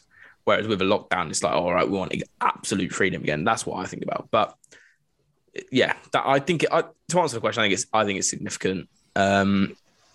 Not Neil Ferguson on his own, because I think he's just one man. But I think the tide is turning, which is good, obviously. James Molyneux asks, who would you rather be locked in a room with? Julia Patterson, Piers Corbyn, or Adebayo Akinfenwa? Liam, what are your thoughts? Akinfenwa, he's a geezer. I don't know what the bad thing about him is. Behave yourself. Behave yourself. Have I been living under a rock? What's he done wrong? He's a 38-year-old man who calls himself the Beast. Yeah, it's pretty funny. I quite rate that. He seems pretty funny whenever I've watched him. A bit noncy saying he is I am the Beast, whatever. But yeah, he seems like a bit of a geezer. Actually, I'll just cover our own backs there in case of a libel charge. He's not actually a nonce. Not the technical term. What about you, Sam? Oh, I don't know. Piers Corbyn could be quite funny, to be fair. That's what I was thinking. I'd pick Piers Corbyn because he could chat shit for days. I just imagine like sitting down, having a beer with him. He would chat absolute shit. It'd be hilarious. And you just occasionally just chuck a little grenade in and just sit back and see the carnage that I'd choose Piers Corbyn and Julia Hartley-Brewer and just watch it. It's Julia Patterson, not Julia Hartley-Brewer. Two different people. Oh, I thought it was Julia Hartley. Oh, shit, okay. No, Julia Patterson's the doctor who sells masks. Or the retired doctor that sells masks. Nah, fuck her. Nah, she's the worst. Nah, she's well, actually, so to be fair, she said she's trying to sue Julia Hartley-Brewer for libel. I saw that, yeah. Yeah, because apparently she actually donates the profits from selling masks to a charity, which is fair enough. Which is under her name. The charity's under her name. Okay. Let's not get ourselves embroiled in a court battle, lads. It's the end of the year. I don't have the money for that. To be fair, she can sue me if she wants. She'll win brands out of the fuck all. I've got no money. Anyway, as we've seen, this is the next question. As we've seen with Johnson breaking the ministerial code, do you think that checks and balances in this country need to be stronger? An interesting question. What do you think, Liam?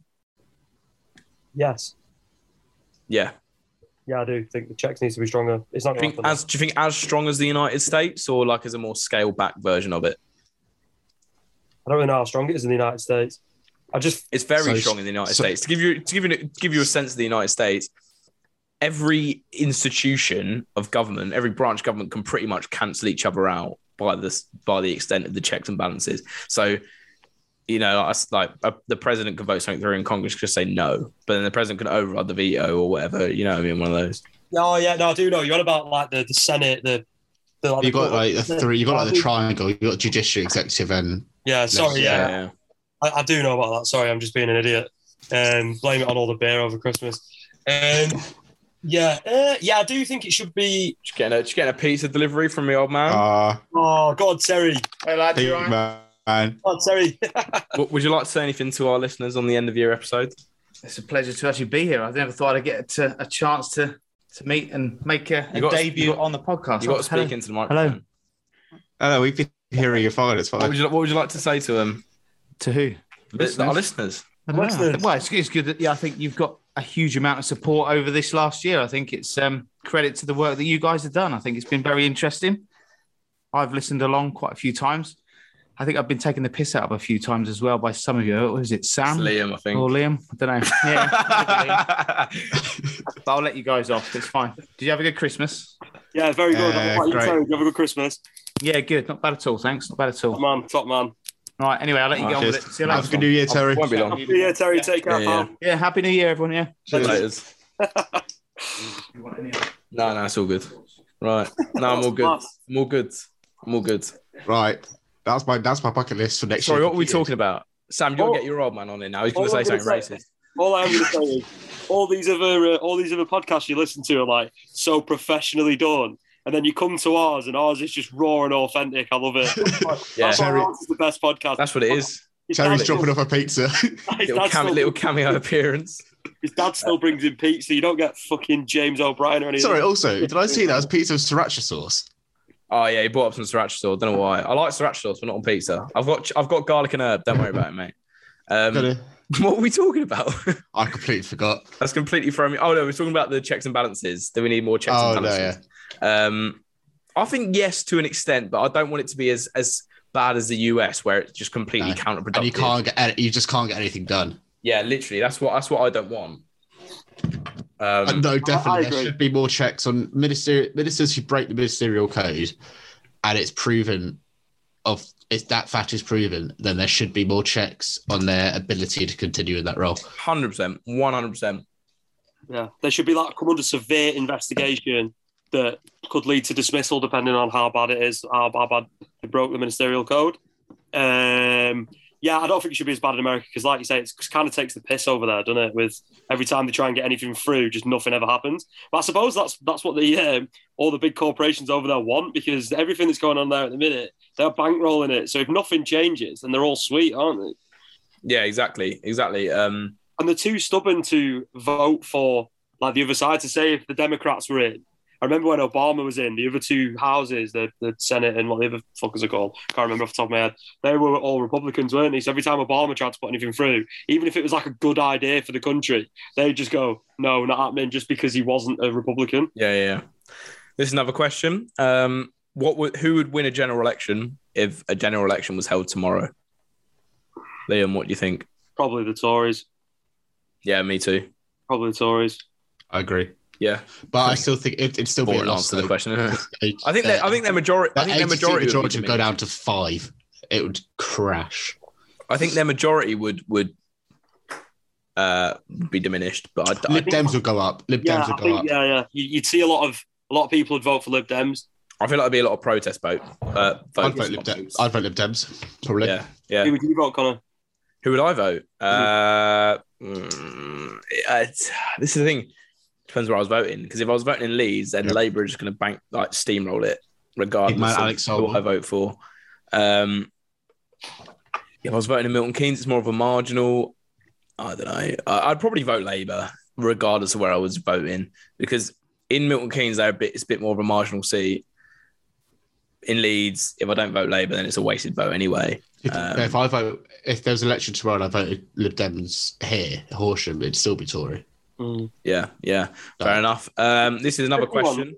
I'd probably, like with me, Jeff Smith, who's the MP for my area, he's a Labour MP, and he's actually like a proper sound guy.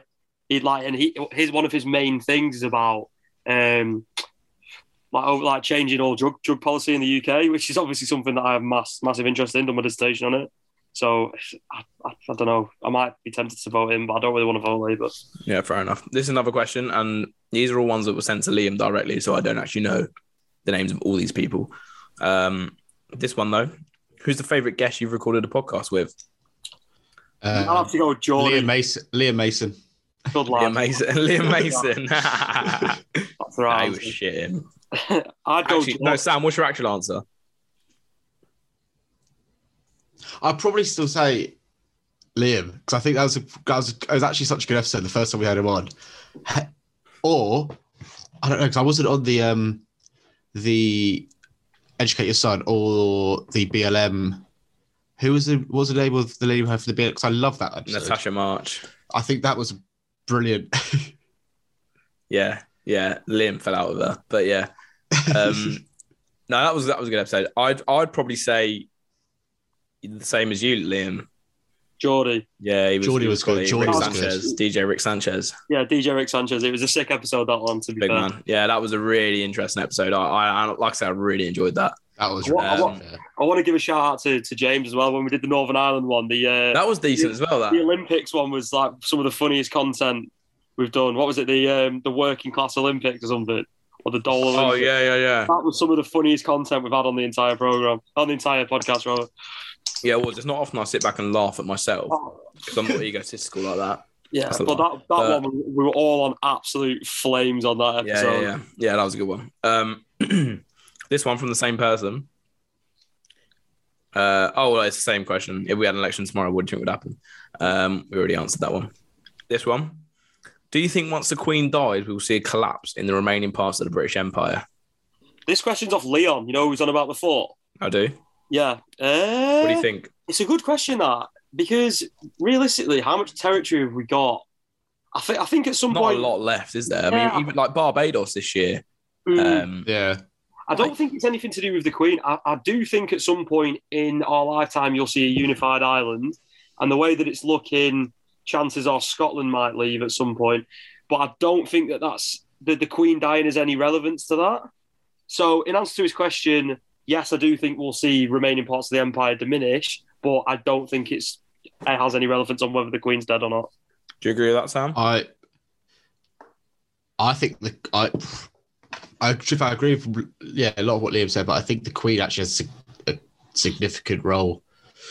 And I think her dying would be lots of people, or lots of the remaining Commonwealth or nations who don't have as much faith in the institution or look up to, because the Queen is still seen as this holy image, but Charles, or let's say skipped and went straight to Will. I don't think it would. It's just, the institution as it was 20, 30 years ago or 100 years ago is no idea. And it won't ever be what it was. And, the Queen is that last image of what it was, and it won't ever go back to that, no matter who sits on the throne. Fair enough. This one was directed mainly at me. How many Jaeger bombs can Connor do in one go? Honestly, and he's got the Jaeger with him, so we'll find out. No, I haven't actually. I've not got any Jaeger with me. I don't know, maybe 5 if I had to put a guess on it. They're pretty. You can't have too many. You know what I mean? I hate Jaeger bombs.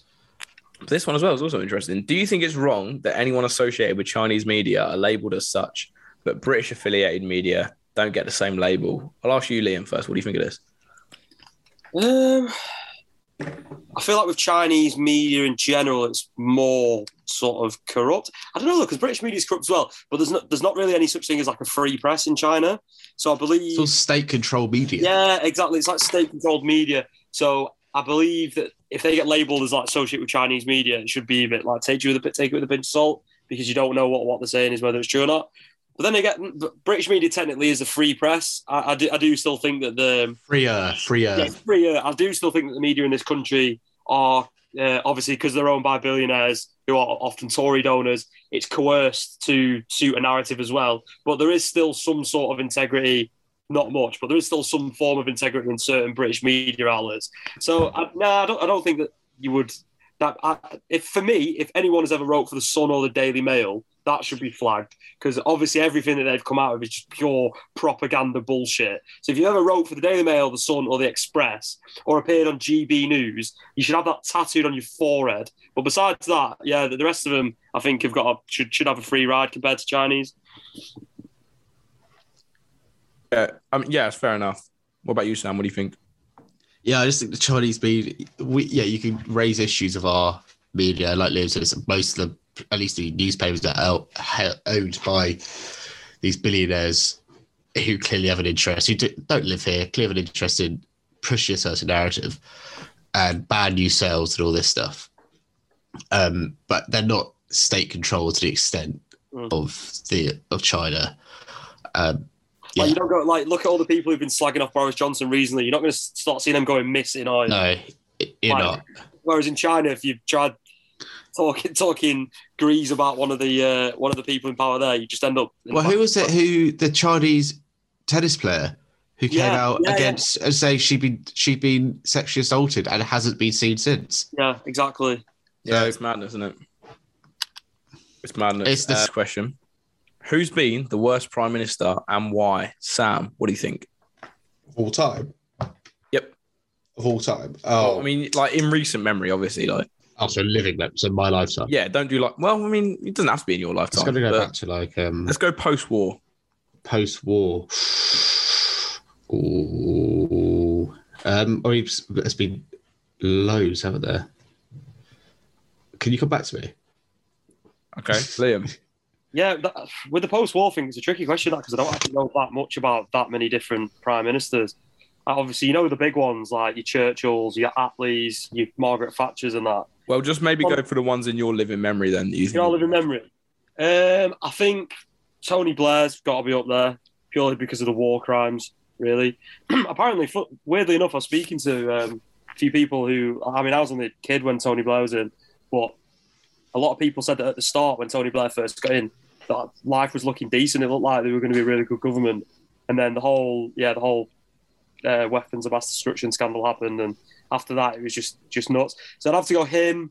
Boris Johnson's been proper bad. I know you said before about Theresa May, but Boris Johnson's been absolutely shocking, mate. I think if May was in now, I mean, I don't think May was suited to be a prime minister in the first place. She's doing phenomenal from the backbenchers, I think. Yeah, I was watching something about her recently, and she was like standing up in Parliament and like saying all this stuff, like proper laying it on thick on the government. I was like, where was this like level of commitment and like fight and a bit of attitude to when you were prime minister? Obviously, I'm not sure, but yeah, like when you see a leader, regardless of vote or not, you want to see a bit something about them. And she's been showing more about her now than she ever did when she was in charge. So it's a shame with that. But yeah, for me, it's toss up between Tony Blair. Gordon Brown was terrible because he flogged all our gold reserves and basically during the whole banking crisis worldwide, he just fucked it up even more by selling everything that we owned basically. So you'd have to have them two. And then for me, I'd have to go Bojo as well. I'd have to just because he's just so incompetent. And I feel like the sleaze now with the current Conservative government is worse than I've ever known it in my life. Obviously, it will have always happened, but it's far worse now than it's ever been in my life. So toss up between them three, really. I can't really pick. I'm going Theresa May. Great MP, great minister, but terrible prime minister. I apologise. I've got a mouthful of pizza at the moment, but a bit of ASMR for you. So it's the authenticity that you don't get on the podcast. Yeah, mate, it is. You don't get this from Joe Rogan, do you? You might actually. You probably. I mean, I think Elon Musk smoked a spliff on his episode. Yeah, that's why. Like, yeah.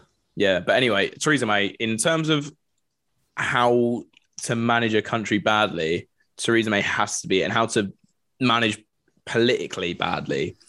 Lost a Conservative Party majority, made pretty much no progress with EU negotiations, managed to leave the country just as divided as when she started.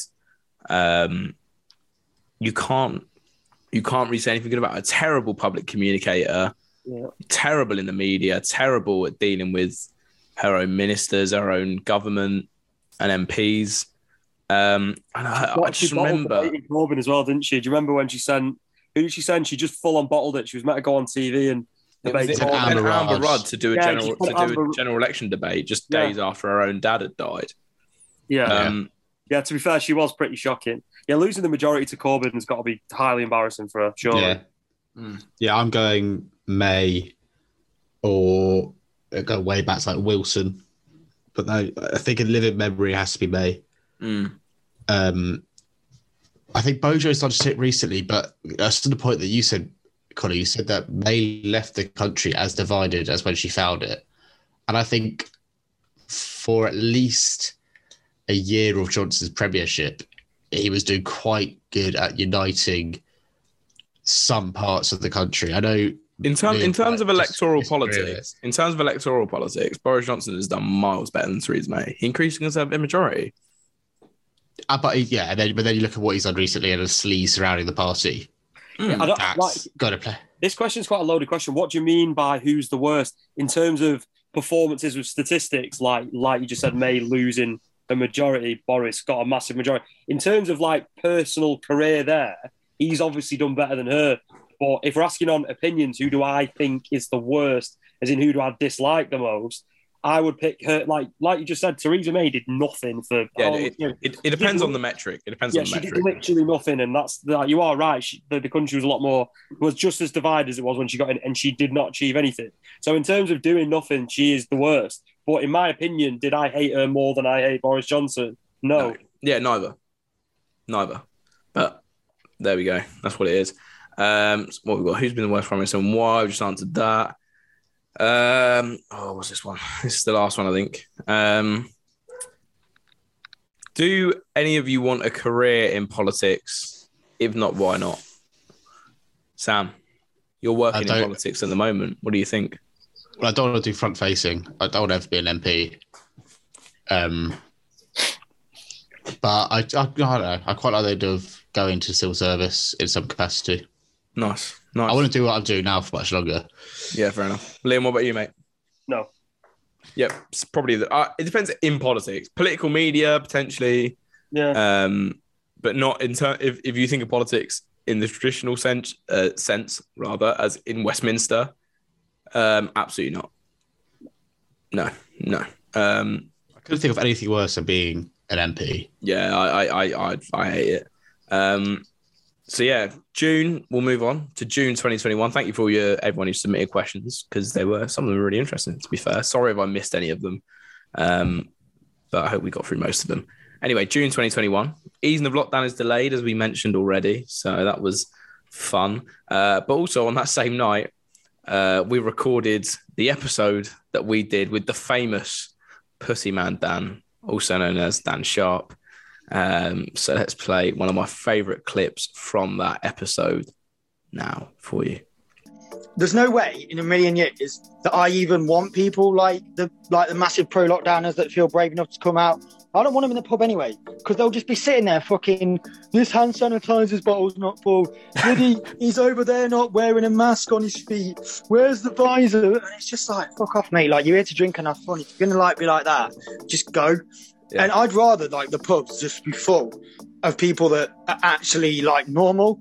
I don't want these people socialising with me. I don't like them. I don't care for them. I don't see them again. Great. But the opposite. I don't want them to come out of the house. I want them to stay in, because I don't want them in our in our fun spaces. The pub's meant to be a fun place. I can't be asked, going there and getting reminded about hand sanitizer and track and trace every fucking 2 minutes. It's not what I go for.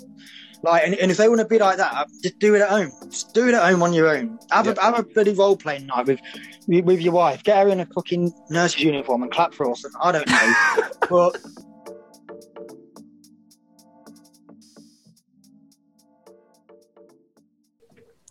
so that was Dan Sharp telling us about how he hopes pro-lockdowners can dress their wife up in a nurse's uniform and clap for them. One of the best quotes that have come out of any of our episodes, I think. We also saw in June 2021 the Cheshire and Amersham by-election, which produced a victory for the Lib Dems in a shock turn. They took the seat from the Conservative Party, which I thought was quite the coup, wasn't it? There was a video of them as well of them smashing the blue wall, wasn't it? It was God. Yeah, it was quite a little PR stunt. That's such a Lib Dem thing to do. Well, they've made some good inroads in the by-elections this year, haven't they? What, 2 seats? Still, some inroads. I said some. They made a slight footpath. That's it. Yeah, maybe a bridle way, but bridle way out of push. Yeah. But to sum up the fortunes of the Lib Dems this year, I have solicited the thoughts of one of my friends for a few years now, but he also stood for the Lib Dems in the local elections. It's Andrew Pegg to tell us how the Lib Dems have got on in 2021. Brilliant. So from a Liberal Democrat perspective, it's been a really positive year for us. We've made gains in both council seats and parliamentary seats this year, which is something that no other party has done. Obviously, there was the Cheshire and Amersham by-election, parliamentary by-election in June. And in that one, we overturned a massive Conservative majority there. I don't think anybody gave the Liberal Democrats a hope of winning that parliamentary seat when the by-election was announced. The Conservative majority was just too big. They didn't think that it could be overturned so easily, but managed to do it, and we got a massive boost in opinion polls because of that. And then again, whilst we were still kind of reveling in the success of that one, we had another parliamentary by-election in North Shropshire, and it was a very similar result, massive Tory majority, and Liberal Democrats overturned it quite comfortably as well. Both of them kind of returning a Lib Dem majority in the thousands. And this kind of showed us that, you know, Liberal Democrats can take votes off the Conservatives in a way that Labour can't. It's less of a jump for disillusioned Conservative voters to vote for Liberal Democrats rather than to make that jump all the way to voting for Labour. So we can do a job as Liberal Democrats in some of those constituencies where those sorts of people can be found.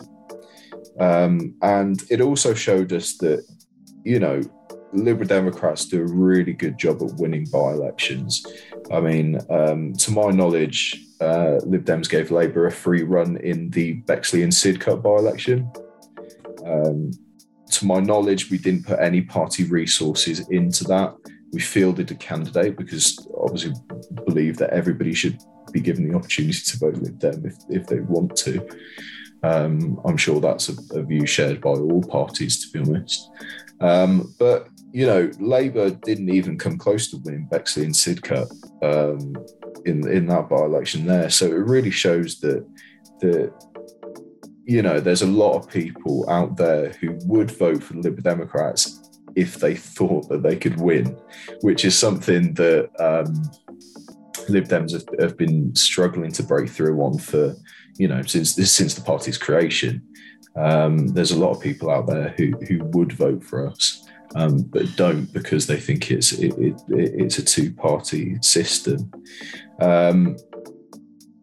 And this year has really shown us that Liberal Democrats really do have a place in British politics.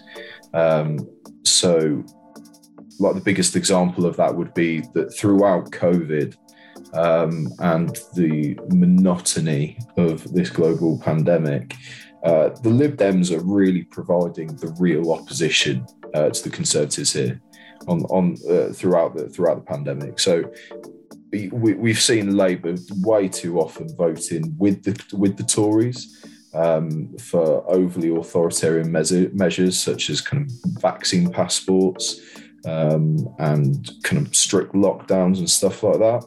And Lib Dems, to my knowledge, they received a bit of a boost in the opinion poll ratings as well when they started talking about truly liberal ideas. And that is something that I think going into 2022, the Lib Dems should definitely do more of, is sticking to our truly liberal ideas, protecting people's civil liberties. That is what the party's here for.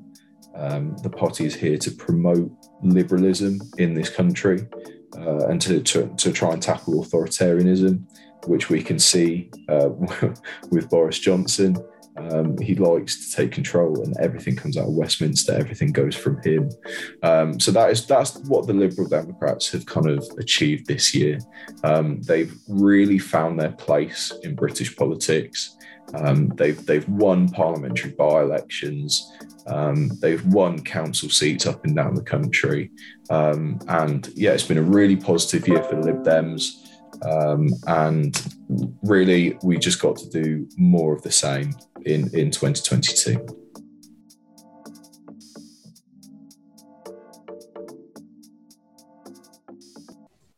So that was Andrew Pegg. Thank you very much for that, mate. Summing up what's been, I think, by his account, a very decent year for the Lib Dems. But yeah, anyway, elsewhere in June, in more juicy news, we're getting back into the sirloin steak of the news. Matt Hancock's extramarital affair is revealed. And what I want to know is, Sam, how much would I have to pay you to shag Matt Hancock? He took his headphones off and walked away from his screen. He's off. Oh, he's back. No price. no money. No money. No. No price. No It'd be free. There's nothing There's nothing that you could offer me that would make me do that. Oh dear. How much would it cost you to shag Matt Hancock? Oh, in my current financial situation, £5. Nah, a couple of pints of Guinness. Like $5,000, I reckon. $5,000, mate. I'm skint. No, you're cheap, you. Where are you, Liam? Then what, to sleep with? How public would it end up? This is the situation. Would it end on the front of the sun? Like, okay, right. I'll give you two scenarios. How much would you pay for it to shag him and no one ever knows about it? How much would you have to get paid to shag him and it's plastered all over the media? I'd want to at least be able to buy a gaff somewhere for So Blackpool's like 100 quid. Yeah, slinging the tenner, mate. I wouldn't buy a house in Blackpool, to be fair. Who would? I'd want like a few $100,000 to set up a gaff somewhere. For it to be public, I'd want like life-changing money. You'd want like a few mils so you could just go and like hide in the Caribbean and hope that no one ever recognised you. Yeah, fair enough. On the topic of Matt Hancock, he was described by Dominic Cummings as fucking hopeless in a committee hearing in June 2021. Well, in text, actually, that were revealed between him and Boris Johnson, wasn't it? That was a good month for Matt Hancock. How did he manage to pull two women at once? This is the question, surely. This is because some people are attracted to power. How has Boris Johnson had the amount of wives, extramarital affairs, and children that he has had? This is true. Because some people find a power attractive. This is true. This is very true. Moving on to July 2021. We had Euros fume. It's a great month, this, to be fair. Fantastic month of football. Fantastic. Except the bit where we didn't win. But Euros related fume over the song 10 German Bombers. And anything related to I think anyone who thinks they're going to stop that chart being sung is there were 10 German bombers. But then also on the more serious side, we did see racial abuse of England players Jadon Sancho, Marcus Rashford and Bukayo Saka after they missed penalties. And the football community did try and think of ways to clamp down on this. How can we what's going to be the most effective thing in clamping down on this social media abuse? What do you think, Liam? The way to do it would be have these tech companies, how much money have they got? They'd easily be able to do something like this. Millions. Every time that someone types the N-word, for example, before you even get the opportunity to post it, your account just is blocked. Yeah. I think that's very fair as well, because you post anything about COVID or anything like that on social media, and it immediately comes up with a thing that's like, find out the latest information about COVID. Exactly. So it's clearly like an automated algorithm thing. Well, not algorithm, but it's an automated thing. So why can't they do the same? There is the argument with the N word. A lot of people, a lot of the black community now embrace that word. So that would be the counter argument. I'm just saying. You're playing devil's advocate. I agree with that. But I reckon if you asked the black community in general, especially these football players, would you be happy with not using the N word online to stop everyone who's black facing racial abuse? I'm pretty sure 9% of them would say, yeah, of course. Yes. Yeah. And you always get that. You always get the odd person who's like, oh well, we shouldn't have to censor what they say to stop it. What is the answer then? There's got to be an answer somewhere of how to stop this from happening. People say that you want to put photo ID in and stuff. I don't agree with that. No, that's too. Tech companies, that's too far, yeah. Tech companies have already been known for selling our data worldwide to other firms and monitoring stuff like that. Imagine if they had everyone's passports and driving licenses.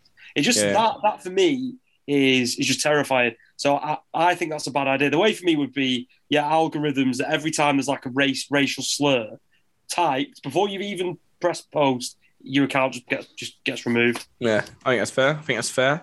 July 2021 also saw Freedom Day in England. Did you go clubbing? Where did you go clubbing first? Can you remember? I didn't go clubbing. I haven't been clubbing because you're too old. Sam, where have you been clubbing? Have you been out like proper? I went to a couple of nights in London and Guildford, but I haven't. I just covered as an appeal. Yeah, to be fair, I don't. I went out in Freshers Week and I felt like way old. You know what I mean? Like way too old. I just go to bars and that, me, to be honest. I'd much rather stay at a bar till like 2:00, 3:00. Yeah. Rather than go clubbing. Yeah, 100%, mate. 100%. But yeah, that was freedom. I remember walking into a shop the next day without a mask on and just being like, yeah, fuck all of you. Like, you can't tell me what's. Are there loads of people where you are wearing masks on the street? Mm. Yeah. Yeah. July also saw the pingdemic in England, where basically everyone was getting pinged by the NHS app. I didn't have I'm the being app. told, yeah, I didn't because I didn't have the NHS app to start with because I'm not a dickhead. Yeah, that was a mad time, that wasn't it? I remember I actually got a text saying, "Oh, I've been in a venue and I had to self-isolate," even though I intentionally hadn't checked into any venues for. There are a few like that. 6 months at least. So I think they were just sending them to people to get them to take tests. And... Well, there was stories of people like getting them, receiving them through walls. Yeah, like they sent the number, but it just ping off and go somewhere else. Yeah. It, honestly, absolutely mental. Another weird time, wasn't it though? And on a lighter note, though, Tommy Robinson in July lost a high court legal battle to a Syrian schoolboy, and he had to pay him damages for libel. Can anyone tell me how much he had to pay him? Was it 100 grand? It was 100 grand, yeah. Tommy Robinson had to fork out 100 grand for the family of this Syrian schoolboy who he posted basically false tweets about on social media. I think how it happened was the lad had been posted on social media as someone who was getting bullied. He was getting bullied, like racially abused by like these white kids at his school. Tommy Robinson waded in on this and claimed baselessly that the Syrian schoolboy had held a boy at knife point and had been threatening to like sexually assault some of the girls at his school, which was complete bollocks. And yeah, the prick ended up with egg on his face. So that was a little bit of sweet justice there. Quite enjoyed that. Moving on to August 2021. The Taliban takeover in Afghanistan. Did this prove that Western intervention was completely pointless? What do we think? In a word. Yes. Yes. Yeah. Can I evaluate on it or not? Go for it. The Western intervention, the question there, right? This might sound confusing to some listeners though. If you ask about did Western intervention help, people are like, well, why did we pull out? Because at one point it was all right in Afghanistan. By Western intervention not helping, I am talking about at its absolute root in 1979 when the Yanks went in with the dicks out to try and fight the Soviets. That's what I'm on about with Western intervention, not the rest of it. Fair enough. Sam, what was your sort of reaction to the Taliban taking over in Afghanistan? It was a complete failure of, well, yeah, like I said, our Western intervention. I'm not going to go quite as far back as Leo's talking, which is a whole history lesson in itself. Great documentary on Netflix, though. But yeah,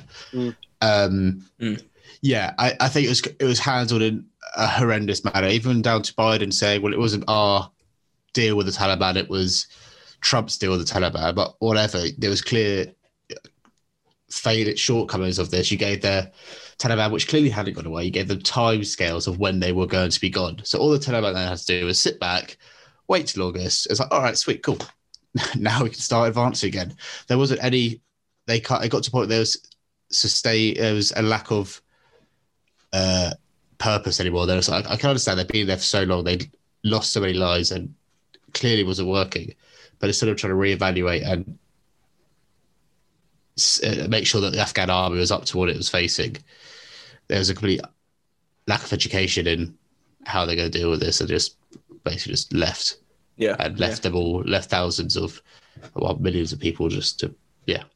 And on top of that, the spies as well, the American spies, they didn't even end up bailing them out, they left them there. And yeah, and the translators and all these people. Yeah, worst of all, the worst thing about it was when they found all the Black Hawks and all the rest of it that they'd sold, that they'd left there, all the mad military equipment. They found the database full of the name of every single person who'd helped them.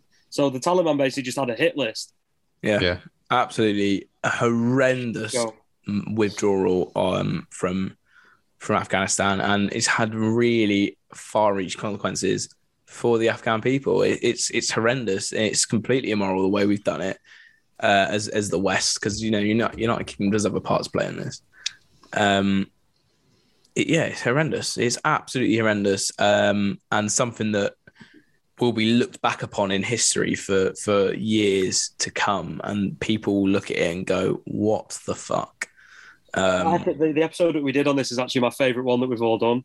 Yeah, go back and listen to that. I don't know which one it is. Probably, August, maybe like one of the 40th or something like that. Maybe that was the favourite one that we've done. I think it's a good one. It's a good one. Was Plymouth shooting? Is that the next thing you're going to say as well? This is the next thing, yeah. We had the Plymouth shooting on this episode as well. Which sparked a whole debate on whether incels are terrorists. I think ultimately the answer is yes. Absolute. That was quite shocking though, to be fair. I remember seeing that and thinking, fucking hell, this is very close to home. We like to think of ourselves as somewhere who doesn't experience shootings, and I suppose not as often as our transatlantic cousins. But we also had in August a lawsuit filed against Prince Andrew, officially filed against Prince Andrew as well for being a paedophile. And I just like to remind people that taxpayers' money is being used to defend this man.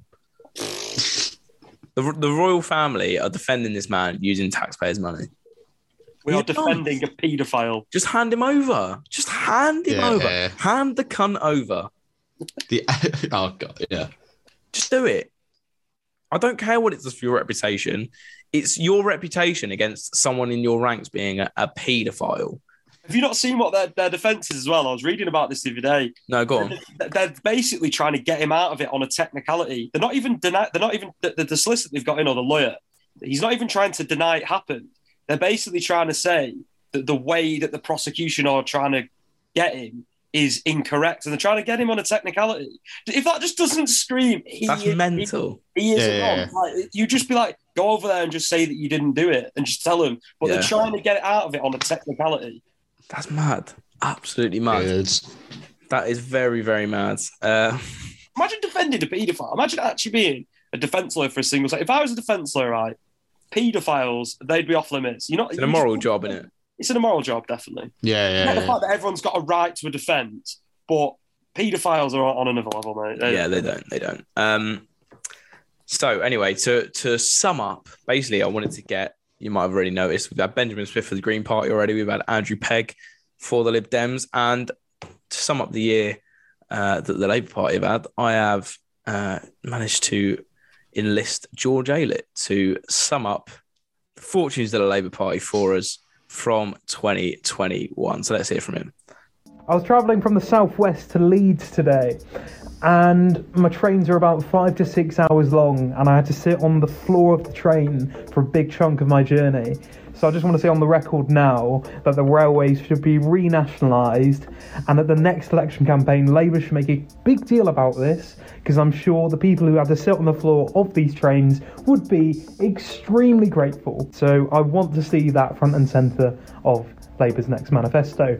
When it comes to 2021 for Labour, when you look at the electoral performances of Labour under Starmer, in the 2021 local elections, over 300 councillors were lost. Labour lost Hartlepool, almost lost Batley and Spen, and despite paying a lot of money to cover local papers with Labour adverts and having the deputy leader campaigning on election day, Labour went from second to third in North Shropshire and allowed the Lib Dems to pick up the anti-Tory votes. So in terms of electoral performances, it hasn't been the best. And indeed polling throughout the year, at one point, Labour under Starmer were only ahead in 5 out of 200 polls. But it seems the biggest scandal to impact the Tories since 2010 has shifted public attitude, so it looks like Labour are ending the year quite well, or at the very least the Conservatives are ending their year very, very badly.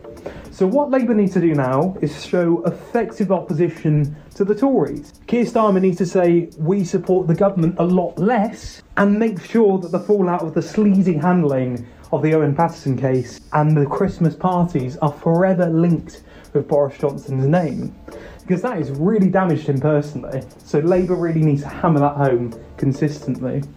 Secondly, divided parties don't win elections, or they arguably don't win elections. So the factional war against the left needs to stop, and the leadership should work with the left to beat the Tories. And also, the whip must be restored to Jeremy Corbyn as soon as possible. That move alone would help a lot when it comes to party unity. Thirdly, Starmer has lost a lot of trust with LGBT plus voters over the handling of transphobia in the party. So what he needs to do is work with LGBT plus groups to tackle transphobia, because at the end of the day, his silence has deafening. And there's a lot more that Labour need to do to tackle transphobia. And finally, what Labour needs to do is show a positive and optimistic alternative platform to the Tories, because being anti-Tory is not enough. In the 2015 general election, Labour sort of took the stance of, we are not the Tories, and they didn't win. What you need to do is you show how policies can meaningfully make people's lives better. For example, prioritising renationalising essential services in response to the fuel crisis, and indeed the awful train journey that I was on today that millions of commuters face very regularly. Make the case against privatisation and talk about the failures of privatisation over the last few decades. Scrapping tuition fees to deliver free education and show that you're actually listening to young people. Implementing meaningful policies to deal with the climate emergency with a Green New Deal, as the climate emergency is the greatest threat to humanity. And responding to the pandemic, to 15% pay increase for NHS workers, a £15 minimum wage, and indeed significantly more funding for the NHS. And quite frankly, if Keir Starmer won't do it, then somebody else should. I've long held the opinion that there should be a challenge to Keir Starmer for Labour leadership because he broke his 10 pledges. He should seek a new mandate, and I think candidates such as Dawn Butler or Emily Thornberry would be able to unite the party, offer an optimistic alternative to the Tories, and indeed provide effective opposition. I think that would be really important to have a new leader to do that. But at the end of the day, if Starmer should stay on as leader, he needs to unite Labour, take on the Tories, and provide an alternative. And if he won't, then someone else should.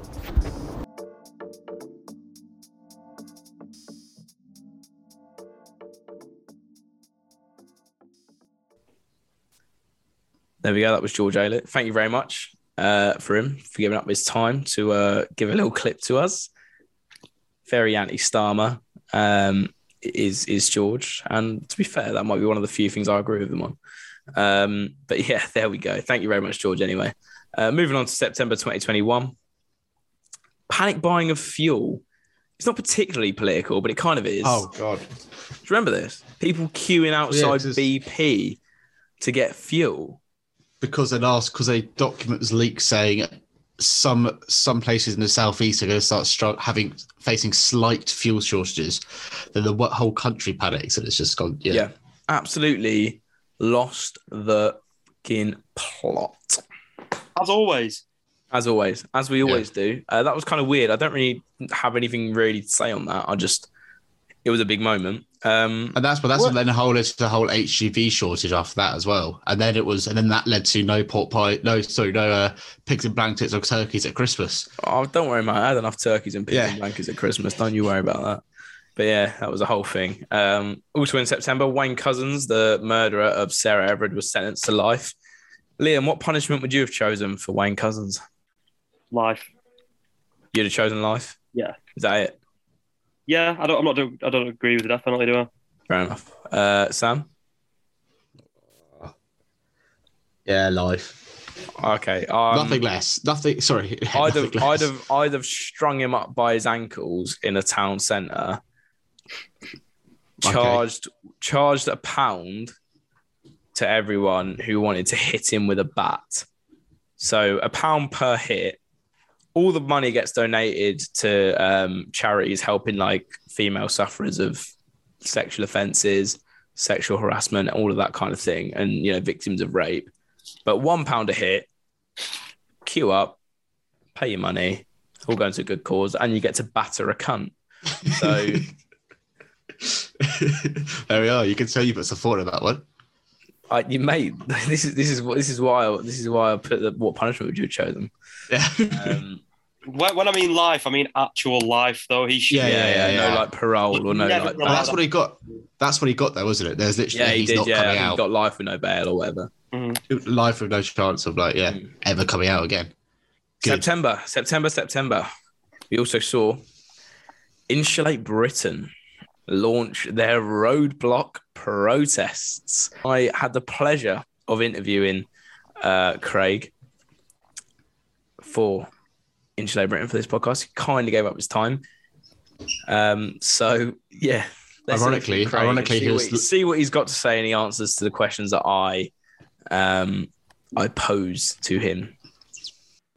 It obviously got a lot of media attention, got a lot of negative criticism as well from a lot of people. What would you say to people who potentially argue that your protest went too far? Well, unfortunately, we've been placed in this predicament by 30 years plus of inaction, and the establishment kind of circling the wagons to not tell us the complete unvarnished truth. I don't want to spout lots of scientific papers at you now, but there's universal consensus that what we do over the coming 3-4 years is going to determine the futures that not only you guys have, the younger generation, but possibly the next 100 or so generations on this planet. The politicians have, I think, vested interests to try and retain power in their countries. They all seem unwilling around the world, really, to grasp the nettle here and put through policies that are going to actually make a big difference. Right? That means they're kind of committing to cut our carbon footprint by 2% a year over the next 14 years.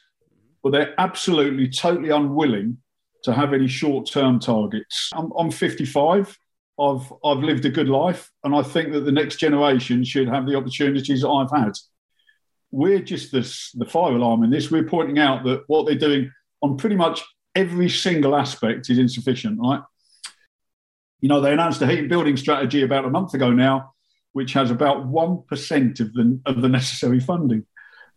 So it's come down to us, 200 ordinary people. You know, I build eco homes, right? I don't want to be getting myself locked up and doing this crap. I just want the government to do it. That's what they're paid to do. But if we don't, then who will? So we've stepped up. We hate blocking roads, but it's all about getting the public's attention, getting the media coverage.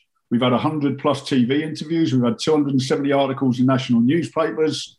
You know, it's a no-brainer on so many levels, right? You've probably heard some of these stats. It creates 500,000 new jobs around the country. It stops 8,500 people dying of winter fuel poverty every winter. That's someone every 15 minutes. Like we're the 6th richest country in the world. That's scandalous, isn't it? We hope that the more attention we get, more people will join us. And we're finding that to be the case over the last few weeks. Our numbers are swelling. And kind of, although we're on a hiatus at the moment, it is not the end of Insulate Britain. We're going to be back in the springtime, and we're going to be bigger and louder. And we're just going to keep banging the drum until we get the government to act. You mentioned it briefly there, but are you a sort of believer in the fact that all publicity is good publicity? And is that why potentially you weren't too fussed about some of the negative press you were getting? Because ultimately, as you said, it was getting you in the headlines and getting your agenda into sort of the mainstream news. Yeah, I mean, any interview is a good interview. You just have to be careful to put interviewers right when they come up with misleading or just blatantly false stories. You know, we've never blocked an ambulance, right? Never. It's just not happened. There was one ambulance that was actually empty where the guy was coming through on his blue lights, and we always move out of the way. We keep a lane where we can just move out of the way for ambulances, right? As well, do you feel like you sort of won the hearts and minds of the average sort of Joe blogs on the street? Because you mentioned that obviously a lot of people were talking about it, and it did bring the agenda, like I say, to the top of sort of news. A lot of people were talking about it for quite a lot of time, and people now, if they didn't before, now do know about the issue. But to what extent do you feel that people are sort of more sympathetic to your cause? Do you see how potentially that some of the methods that you use might have actually caused people to go the other way and actually be sort of more adversarial and have more animosity to your cause, when actually if maybe potentially protests were a bit more neutral, might not have got you as much media coverage, but might well have won more people over? What do you think about that? Yeah, I mean, it's a fair point. Luckily, we're not courting popularity. I don't think our popularity has grown during the course of we were on the road for about 8 weeks, right? Yep. I think during that time, after an initial, I think there was an initial kind of boost in our popularity quite early on when people got the gig. But then we were beaten down by the right-wing media for the following 7-8 weeks. I don't think our popularity moved. I think our popularity is somewhere in the teens. If you look at whether people agree with our cause, then the support is in the 70s. Yeah. And they say, well, you know, go and lobby outside number 10. Yeah, we've done that. well, these politicians, what about the Department of Energy? Yeah, we've done that, right? All the things that people accuse us of not having done, we've tried them. But unless you disrupt, you don't get the publicity. It's just a method of grabbing the public's attention and really the media's attention. The media are key in this. And I explained that, listen, this is needs must. We don't want to block roads, but there is no other way of doing this. Right? This can be over if you guys join us. We're hoping next time people are going to get out of their cars and come and join us. Because how likely do you think that is? Well, we know there's a critical number that will put pressure on the government because, in other countries around the world, over the last few decades, there are examples of this kind of non-violent civil resistance working. We're not going away. We can't afford to. I'm petrified of being put in prison for a month or two, but I'm way more petrified about losing, society and everything I love. What would you say to people who potentially, have seen obviously your protests, maybe weren't won over by them? What would you say directly address those people who sort of listen to us and need convincing, I guess? Firstly, I'd apologise for all the shit that we've caused, my generation and older generations. I'd love you to get involved. We do have a lot of youngsters who are getting involved and stepping up now. It is your future. And once we get a win, it's like a domino effect. So I would say to anyone your age, please come and join us, right? It would be massive. So that was Craig from Insulate Britain. The main thing I got from his interview is that actually the aims of Insulate Britain aren't. It's to piss everyone off. They're what? It's to piss everyone off. Well, they did piss everyone off. No, but the actual goal of insulating homes makes sense from an environmental point of view, and from an economic point of view, even it makes sense. But the methods I still don't agree with. But I get the whole point where he was saying this is what gets us publicity. This is what works. What success if we go and sit, he was saying, if we go and sit outside Parliament and lobby MPs, that's not going to get as much publicity.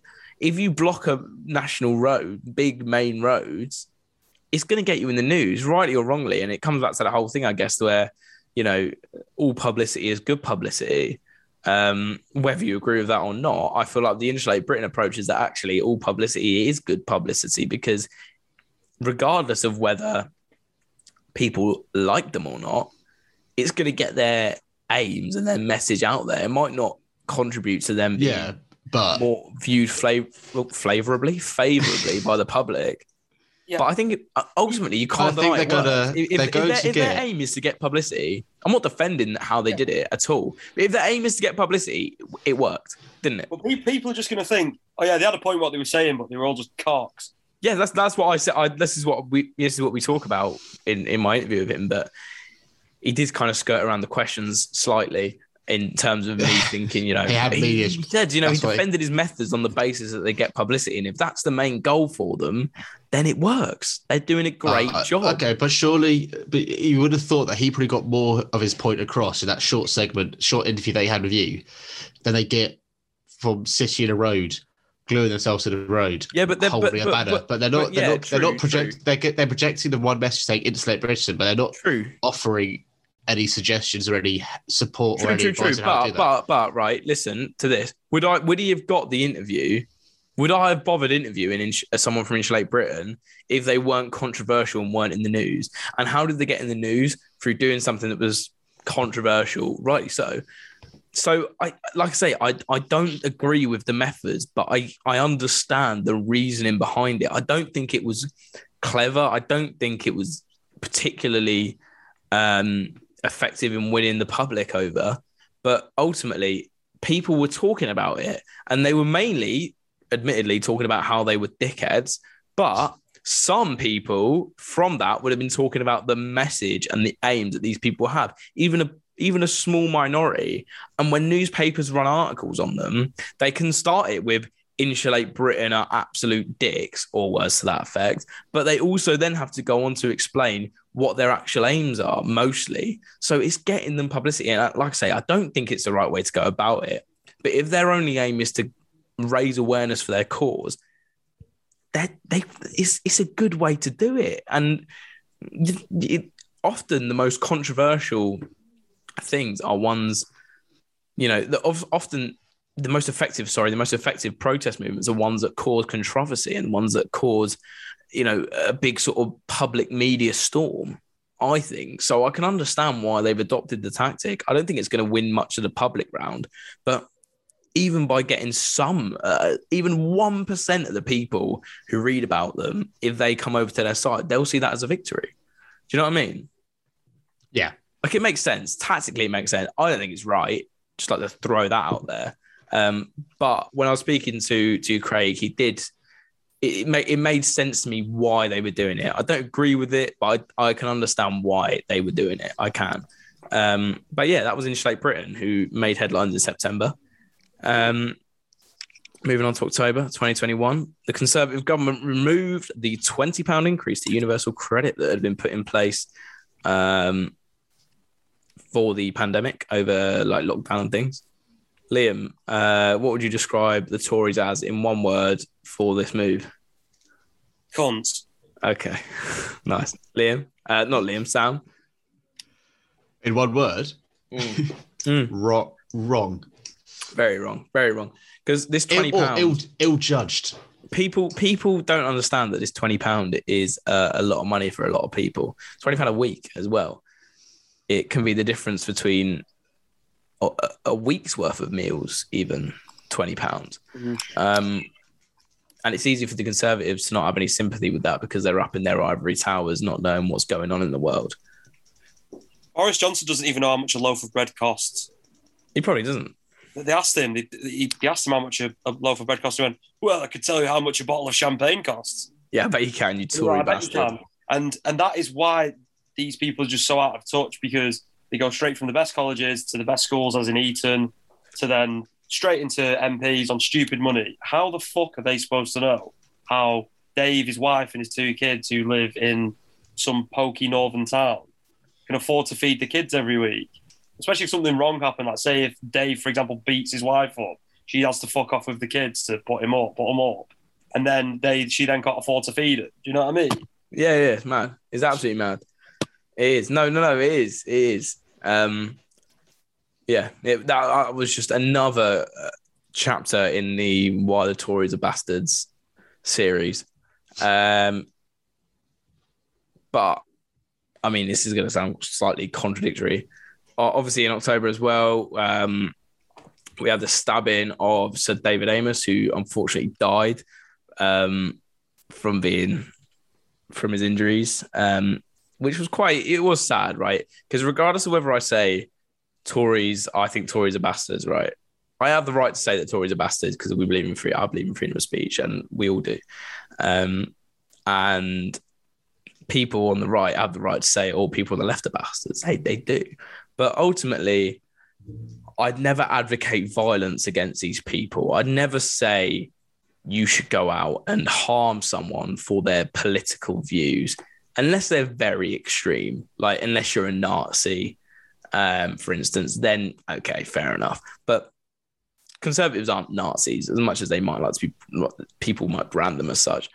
And the stabbing of David Amess was actually, in my view, quite sad, and it was quite a sad representation of the way this country has gone, in the sense that we are becoming, I think, a lot more intolerant. And I don't know what you guys think of that, but I think we're becoming a lot more intolerant. And ultimately, you can disagree with anyone until the cows come home. You can tell people that you think their views are horrible. You can do that as much as you want, but the line has to be: we're a free country, we're a democracy. No one should lose their life for their political views. Simple as that. That's not a controversial opinion. No one should lose their life for expressing their political views. We live in a democracy where we should embrace the fact that we can hear a multitude of opinions from a variety of people and a variety of angles we should embrace that because there are so many countries that don't have it. And as someone who believes wholeheartedly in the principle of democracy, as I'm sure we all do, that the killing of David Amess wasn't just a killing of a decent man. Ultimately, he had a wife, he had kids. It was representative of an attack on democracy, and it's something that I hold very important, and I'm sure we all do. Yeah, I agree. Do you have anything to add on that, Sam? Because obviously it was something that affected the Conservative Party very specifically. No, I don't think it. I mean, it was really weird because I was at work when it happened. When the news came in, and his office was directly below us. So like the way we knew. I never met him, but yeah, it was kind of just a bit like, oh yeah, shit, just quite serious. Obviously, there's been attacks on MPs before, but I think it's like the first experience I ever had with any sort of terrorist or related incident. It was just a bit weird. Do you not think that whole incident kind of got swept under the carpet as well? I still don't know much about it. All I know is the guy pled not guilty. Who was the guy in the end? Was he like an Islamic extremist? I think there was so much confusion over what. I think there was a desire in the media to push terrorism, but I don't know if there's necessarily enough evidence to suggest that it was a terrorist incident. So I think the media then got confused themselves and then just kind of chose not really to touch it for a little bit. That's what I mean, because whenever stuff like this happens, the media usually like proper blow it up to portray like all people who are Muslims as like full-blown terrorists. Yeah, but there wasn't. They would have like jumped at the opportunity if this was like an Islamic extremist attack. But I've not seen anything about it. I just think it was. I think the official what it led to is kind of more. It cut like a week before Angela Rayner had got in trouble for saying like Tory scum, and then not backtracking those comments. I think that's what it led far more into, like a discussion around that rather than it being terrorist. I don't think it was. It must not have been a terrorist. Out of interest, what do you think about MPs saying derogatory phrases about other MPs? Do you think it's acceptable or not? I think you can attack maybe an individual. I think the brand. So I think Angela Rayner was wrong not to retract her statement.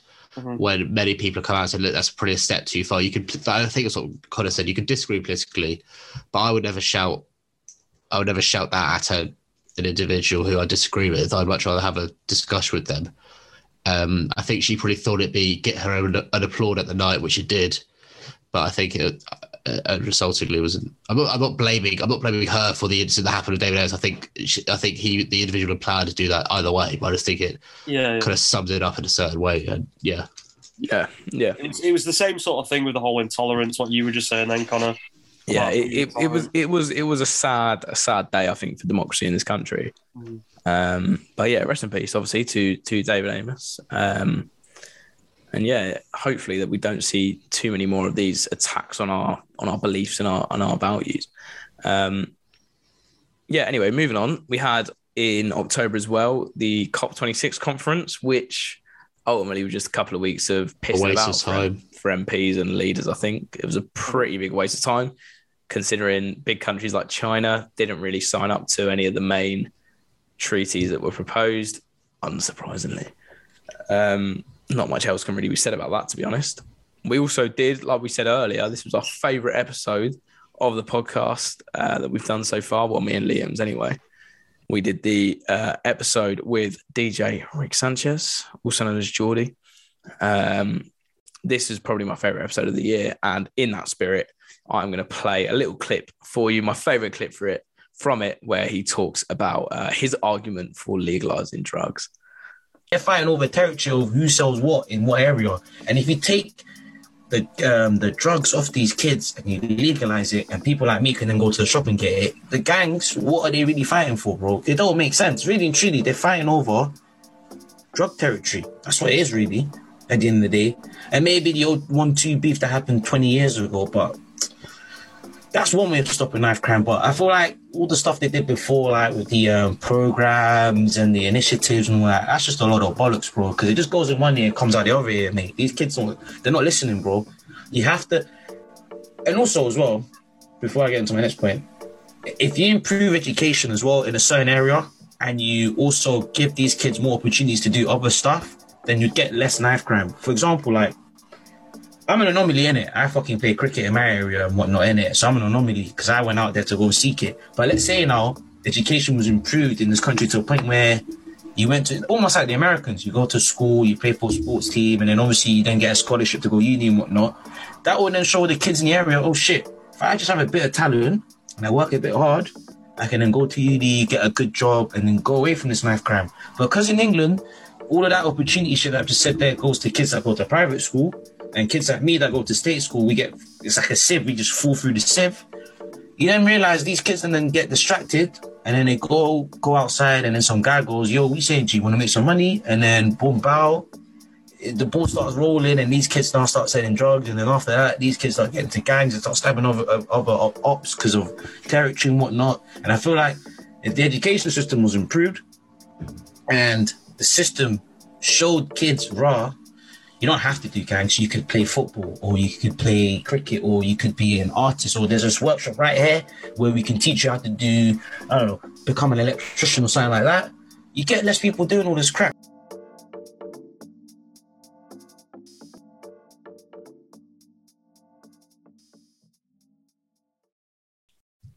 So there you go. That was eloquently put from Geordie there, Liam's mate from university. Go and check out DJ Rick Sanchez's stuff.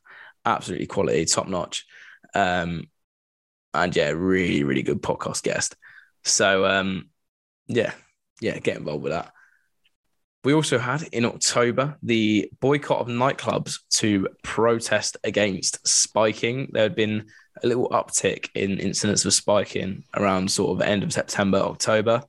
And women decided that enough was enough. And I think not just women, to be fair, a lot of people joined this support for this movement. And on one night in October, nightclubs were boycotted by everyone, pretty much. No one went to nightclubs. At least not that most people. It was mainly like a student-led movement, I think. Was it a Wednesday night as well? It was a Wednesday night, yeah. Sports night indeed in Leeds. Sports societies all go out. So yeah, they didn't get to go out, which was obviously a really important cause. And in that spirit, I spoke to my girlfriend Danielle on an episode. We discussed the nightclub boycott and all its sort of implications, and the wider debate as well around, you know, women being targeted by men and the issues that they face. So I'm going to play a couple of clips from that for you, because I think it's important and we shouldn't forget these messages. Especially this week, like most of the girls I've spoken to just don't want to go out at the minute. I don't want to go out at the minute. Like, I've never been spiked before, but I know a lot of people that have. And it's just the fact that, like, there's not much you can do to protect yourself from it that makes it a lot more scary. And I think it is a big thing that's making girls just not want to go out. Like, you're hearing so many stories at the minute. Yeah. And it's just a bit scary. We've been told from, like, so young everything to do to stop getting yourself spiked. Like, cover your drinks, watch your drinks being poured, don't take drinks from strangers.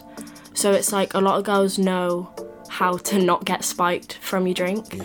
And people probably have gathered that and are like, oh, what can we do to make them feel even more to unsafe? Throw them off, yeah. Because there is literally nothing you can do to avoid being injected unless you wear, like, body armour. Yeah.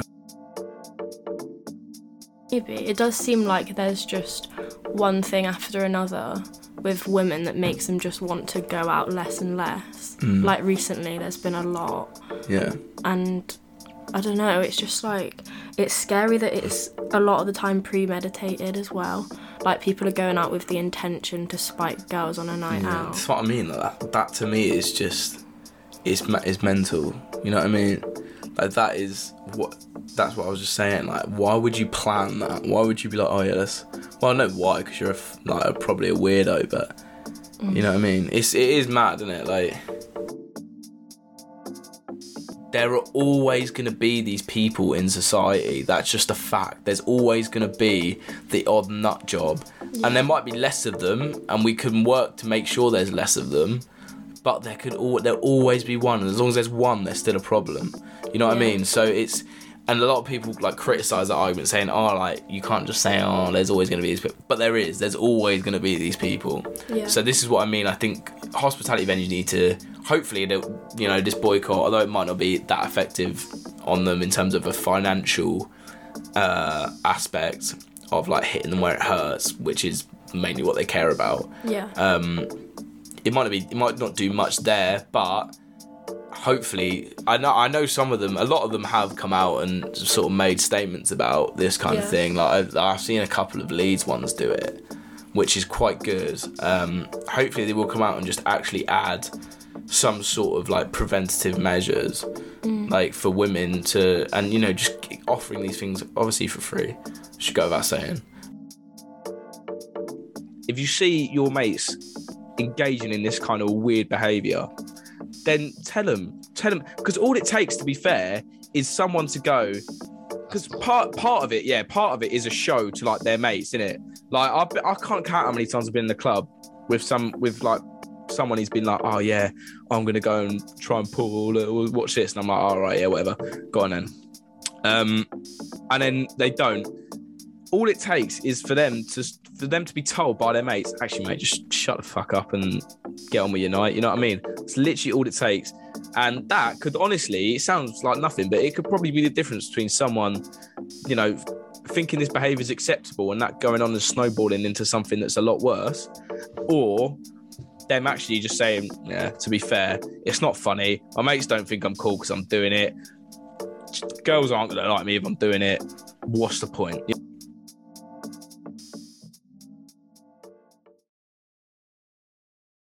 Jesus, it's been 2 hours. I know. We're 2 hours in to this end of year episode. If you're still with us, congratulations. But we're almost done because we are going into November.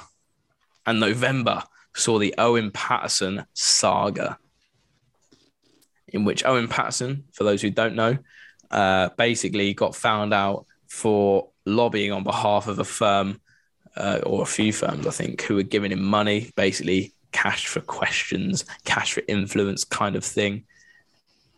Sam, did this significantly damage the reputation of Conservatives? Or do you think it was sort of not as bad as it could have been? No, I think it was ridiculous. We were watching the vote at work, and we're like, you know, when they voted against they basically voted to get him off and forget that it ever happened, sort of thing. Yeah. And we're watching, and we're all just like, what the hell? This is ridiculous. They can't be doing this. And I think it kind of demonstrated for a lot of people who hadn't necessarily seen it before, the old guard of the Conservative Party, and a lot of people who just do what they're told and don't question it, don't care if it's so clearly dodgy. He was found by an independent panel that they'd been lobbying on behalf of this company, that he's getting paid a significant amount of money for it. And I think it was just another massive miscalculation from Boris Johnson, who has a history of just doing what he wants and expecting to get away with it. It resulted in a lot of the 29 intake who did want to vote for it because they knew how damaging it'd be to them in their marginal seats up north, voting for it and then facing the full force or the resulting downpour of it. And then I think it's also played a big part in the criticism that he's been receiving from his own MP speaking out more publicly, particularly over COVID bills. So I think it's just led to a very long end of year. You think that sort of was the catalyst? That was a catalyst for an event which realistically could have just been a minor blip and could just be them like, look, they could have just voted through the verdict. To be like, look, he clearly did break the rules. There we go. Yeah. But a lot of his chums were like, yeah, cool. And Angela Leadsom got told to put this bill up. So you know, it's like the Angela Leadsom amendment. It was MPs like Bill Cash and other Tory old guard who were like, no, we can't put it under our name because we're clearly good friends with him. So Angela, can you just put it under your name for us, please? And that's what happened. Yeah. Speaking of MPs landed in hot water, Claudia Webb in November was convicted of harassment and suspended from the Labour Party. Mentally, though, still an MP. She's still an MP. Because she's been suspended, but you can't. It's up to the electorate to. What are the electorate doing in Leicestershire East? Clearly aren't mobilised enough to put up an opposition to her. Mad that, but I'm glad that happened though, because she was really annoying on Twitter and stuff. Very weird. Yeah. She still is. Yeah. But there we go. Claudia Webb, an MP. Yeah. Still an MP, and she's a criminal. She's got a criminal record now and an MP. I think that sums it up beautifully. She's fitting the bill then. Yeah, unreal. Also, November, we saw refugees drown to death in the Channel. A large amount, I think it was around 30 refugees. But the attitude from the public, and I've said this so many times, but it was just so neglectful. People were just like, oh yeah, good, they shouldn't be doing this anyway. Absolute load of shit. Honestly, these people, and they are people, they're refugees, but they're people. And I think ultimately we need to remember this. And the fact that they're willing to risk their lives crossing a body of water in a fucking dinghy to come and seek a better life for their family, they absolutely deserve respect. And the fact that they died and the fact that people were just not asked, it's absolutely sickening. I don't know what you think about it, Sam, but I think it is. Oh, I could agree. It was kind of particularly in the media as well, was like 30 people died. And then that was it. It wasn't even so much like it wasn't a media question to government or quizzing people what could be done. It was just kind of a news article and then moves on from it. Yeah. And the government's response was, we have this bill, but they weren't really making an amendment to it either. Yeah. It was honestly, it was brutal to see it and to see the reaction from it as well. It just almost sickened me. What did you think about this whole situation, Liam? I've already been through this 100 times about this. Sum it up. People have forgotten how to be humans when you speak about stuff like this. Take anything else out of it. If someone drowned to death, how can you be rejoicing in that? Yeah, I think yeah. It's just, yeah. It's scummy. It's scummy, isn't it? I'm going to have to piss off about the odds to edit this out, but I'm going to have to piss off in a sec. That's absolutely fair enough, mate. We're almost done, but I'll let you we'll do a little end of year message for our beautiful. End of year backdoor boogie. 3, 2. Right, Liam. What would you like to say? Because Liam's unfortunately going to have to leave as he's committed nearly over 2 hours of his time to us, and even more of that throughout the year. What would you like to say to the wonderful listeners of the Pint of Politics podcast, mate? Thanks for everyone listening. You must have put up with some absolute waffle over the year, especially to listen to off the bollocks that I come out with. And I'm amazed that you still listen. But yeah, cheers. Thanks a lot. Love it. Cheers, Liam, mate. Top man. Enjoy. Happy New Year, everyone. Take care. Happy New Year. Yeah, and to you, mate. Enjoy the rest of the year, and enjoy your meal out tonight. Yeah. See you for the next one. See you, mate. See you for the next one. See you in a bit, lads. Laters, mate. In a bit, boy. Bye. There we go. And then there were two. And as we started it, mate. I was going to say, it's quite fitting, isn't it, that it's ended with just me and you. Yeah, I was kind of trying to speed through some of that content there, but it was, yeah. No, we've only got December to go. What's happening now? Apart from Omicron? What else happened in November? Masks were reimposed. Restrictions were reimposed. And I made the shocking prediction that this will be the maximum amount of restrictions that they will possibly impose. So, well done, me. Well done. Fucked that one up, didn't I? No, I don't think Boris was listening. Like, oh, it's be funny. Yeah, it's fine. If I fuck with Connor and make it worse. Yeah, that's fair enough. We also had an attempted terror attack in Liverpool, and shout out to the absolute hero taxi driver whose name escapes my memory. I want to say David something. Google it, Sam, please, because I know we said we're going to do heroes and villains of the year. We've not done heroes and villains of the year in depth, but he's got to be one of the heroes of the year. The villains of the year go without saying, but the heroes need a special mention, and David Amos is a hero of the year, and this gentleman David Perry. I knew it was a David. David Perry, massive hero, that man. Locked the terrorist in his taxi as he was attempting to make his way to, I think it was a church service on Remembrance Sunday. absolute hero. And that sums up, I think, that the best a person can be, being that selfless. So absolutely fair play to that man. Also saw in November, HS2 was scrapped in the north. Sam, will the north and the south ever be leveled up? What do we think? Is that going to ever happen? Not to the previous promises. Yeah. Broken promises. What a theme. No, I don't think so. I think any government who looks at it will take a while. Yeah, but it would require a government for once looking at long-term projects, because most governments, and it's not just a Conservative thing. I'm just referring it to they're currently in charge.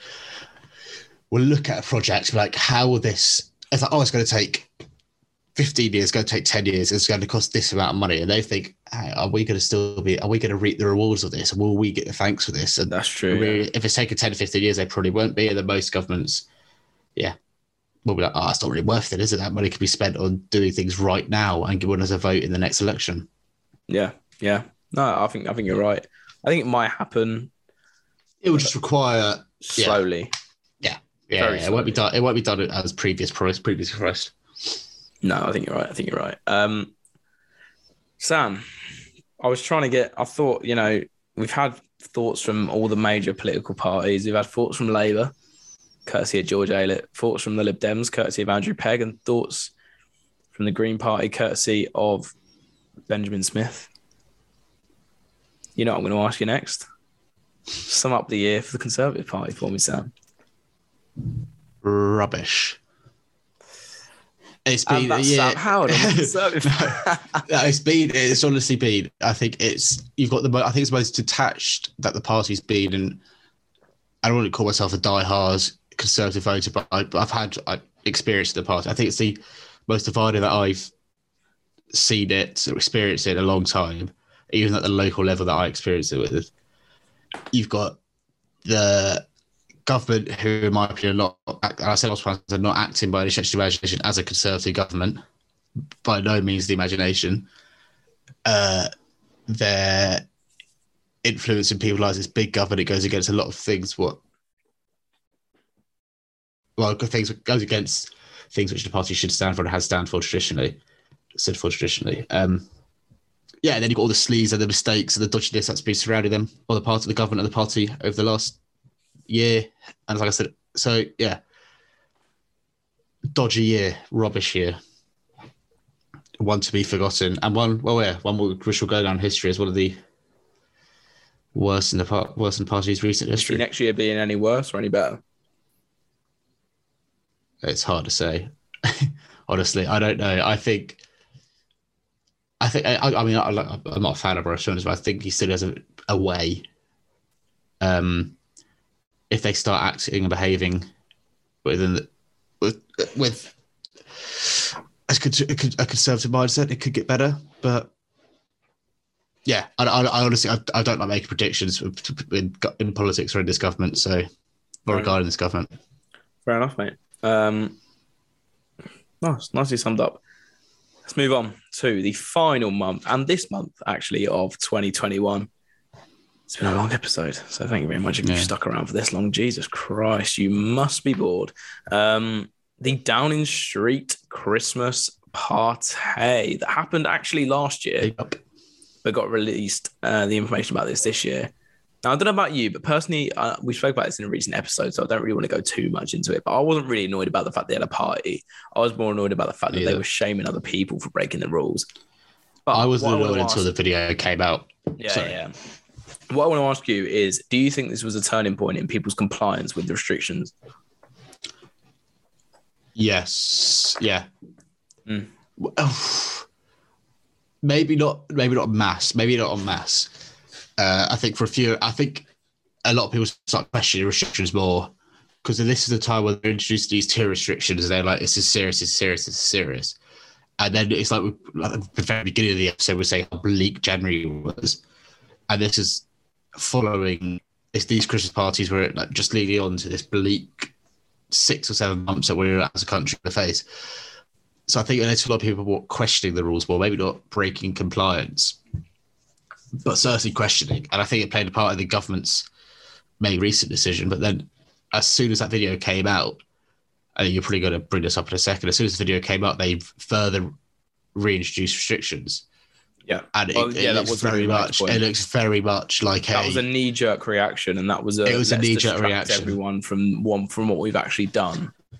Yeah, and even certain people at work were saying, you hear murmurs beforehand. Even even the general public, the press would be reported beforehand. But this was literally sped up 24 hours after that video came out, and they had a press conference the next evening.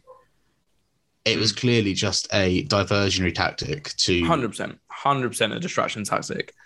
Yeah, I don't like I say. I think it was a turning point for quite a few people because it's very much the point of if the government can't abide by their own rules, then why should we? Rightly so.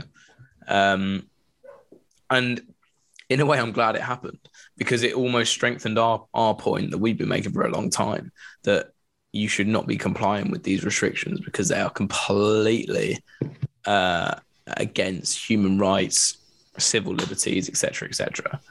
And ultimately, I think they shot themselves in the foot massively by introducing restrictions immediately after it because all everyone thought was they're taking us for mugs. And it was a horrendous misreading of the public mood, which is uncharacteristic, I think, for Boris Johnson, because I think he's actually quite good at that kind of thing usually, but absolutely made a cock up of it in this particular instance. I think they were still panicking and playing catch up after the Patterson debacle.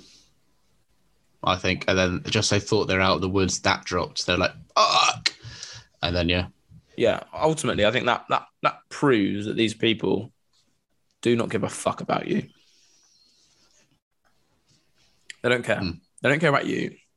They don't care about your family. They don't care about your elderly dad who you couldn't go and see, you couldn't be with, who died alone. They don't care about that. And that's a terrible look.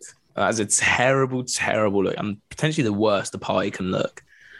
And ultimately, though, I think it's been beneficial. Excuse the voice crack. It's been beneficial to the extent that it's helped our point of view, and it's helped people come around to our views, which I've actually been grateful for. But yeah, I think that's one of the biggest scandals in recent memory for me, in my living memory, actually, like in terms of politics. I can't think of anything that was a bigger shitstorm than the Downing Street Christmas party. I mean, the quiz, the videos or the pictures that came out of the quiz was a clutch from people who were trying to play like, they put the pictures out saying he hosted a Downing Street quiz. Yeah. The picture they had was clearly over Zoom, and it was 3 people in an office. So I think that was a reach from opposition. But yeah, the Downing Street party in particular was a shit show, and the following restrictions. Exactly, absolute shit. Sorry, shit guys. show. Connor's still eating pizza, so I'm swallowing it. I promise. I've said that before. Hey. But yeah, I think that sums up the legacy of the Conservative Party in this year, to be honest. Just lies. And like you said earlier, it's been a bad year. It's been a bad year for the Conservatives. Made worse. I think it can always necessarily, in a pandemic, it can always be bad and it can always be a bad year, but exacerbated by their own shortcomings. It was just poor. It was really poor. Yeah, I don't think there's much more that can possibly be said about that year. No. It's been terrible. No. But one man who can sum up the year much better than I possibly can in terms of COVID and in terms of restrictions and in terms of lockdown, I'm going to hand over. It's him to Dan Sharp, also known as Pussy Man Dan. Let's get that man on, and he can tell us a little bit about it in our final guest appearance of the end of year episode. Oh yeah, I mean, what a great year it's been. More lockdowns, more freedoms, more cheese and wine. Oh god, it's can't say that without laughing, really, can you? But yeah, I think my favourite moment of this year has got to be when we found out that Boris had hosted a dinner party. Well, he said it obviously was a cabinet meeting, but you know, like, we know it's not.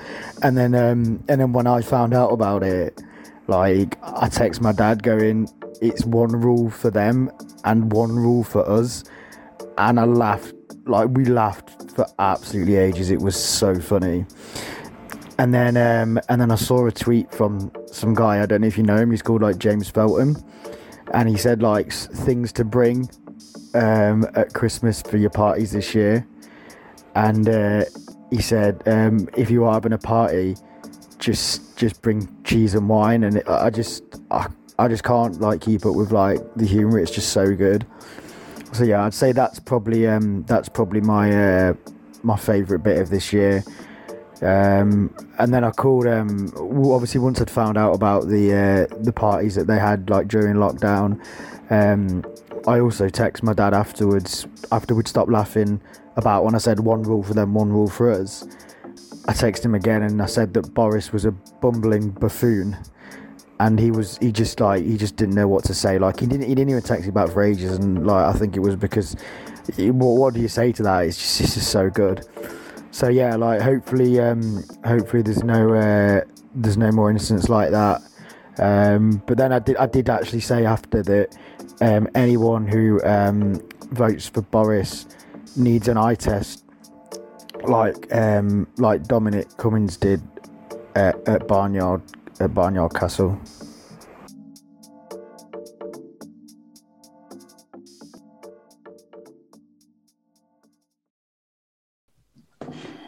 I'm going to have to go off in a second, mate. So we're wrapping it up now, mate. We're wrapping it up. Don't worry. All right, sweet. So that was Dan Sharp. Thank you very much for that, man, getting involved. He was obviously on the podcast not that long ago. But yeah, top man with some very funny opinions, some very funny tweets. And yeah, thank you very much. Thank you very much to all our guests who have contributed to this episode. And that is going to bring it to an end, I think, on a very nice note there. Well, I don't know, to be fair, because I haven't actually heard what he said yet at the time of saying these things. So it might be a horrible note. Who knows? But I thought I'd just wrap it up with summing up what's been a fantastic year for us, to be fair. Like I said, we started this podcast back in January of this year, and it was just sort of a thing that me and you wanted to do, and it's Sam. I remember I messaged you and said I want to start a podcast. Do you need a piss or something? No. You're like sitting there like proper shifty. No, I remember saying to you, you know, do you want to do a podcast with me? And you said, yeah, go on, let's do it. And it started from that. It just sort of it started as a thing between mates, just having a chat about politics. And I think it's kept that actually, which is really nice. It's never, I'm not saying that we've like had the opportunity to be commercialized, because we really haven't. But it has. It's kept that sort of informal kind of attitude and atmosphere. I really like that. Yeah. But yeah, shame Lee is so annoying though. Same Lee. Yeah, Liam's a prick, isn't he? We can say it now because he's not here. But yeah, I'll read out some of our stats this year. Over 5.1 million Twitter impressions. So over 5.1 million people have seen our tweets, which is mad. We've had 26,500 Twitter likes. We've had over 4,000 streams on our podcast.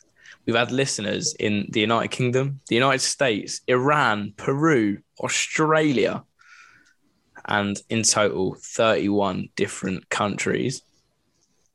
Weirdly as well, most of our US listeners are in Virginia and Texas. I can see the stats to that specific detail. I thought that was kind of weird, but there we go. And of course, the big statistic of the year is that we peaked at 13th in the the UK podcast charts. Absolutely mental. Sam, what would you like to say to our lovely listeners? Oh yeah, but yeah. Thank you for if you stuck through this episode. Thank you for sticking through with this episode. But yeah, if you've returned to a few episodes, thank you for coming along, listening to us chat shite for usually an hour.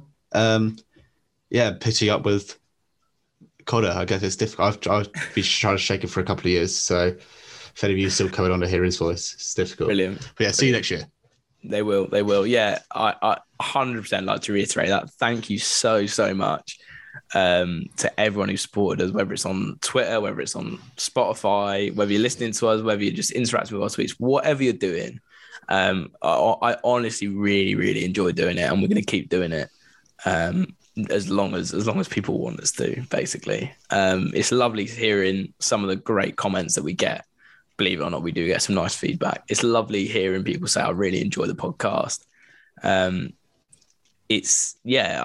never thought it would even be a little thing, let alone, you know. I thought we gave up by summer.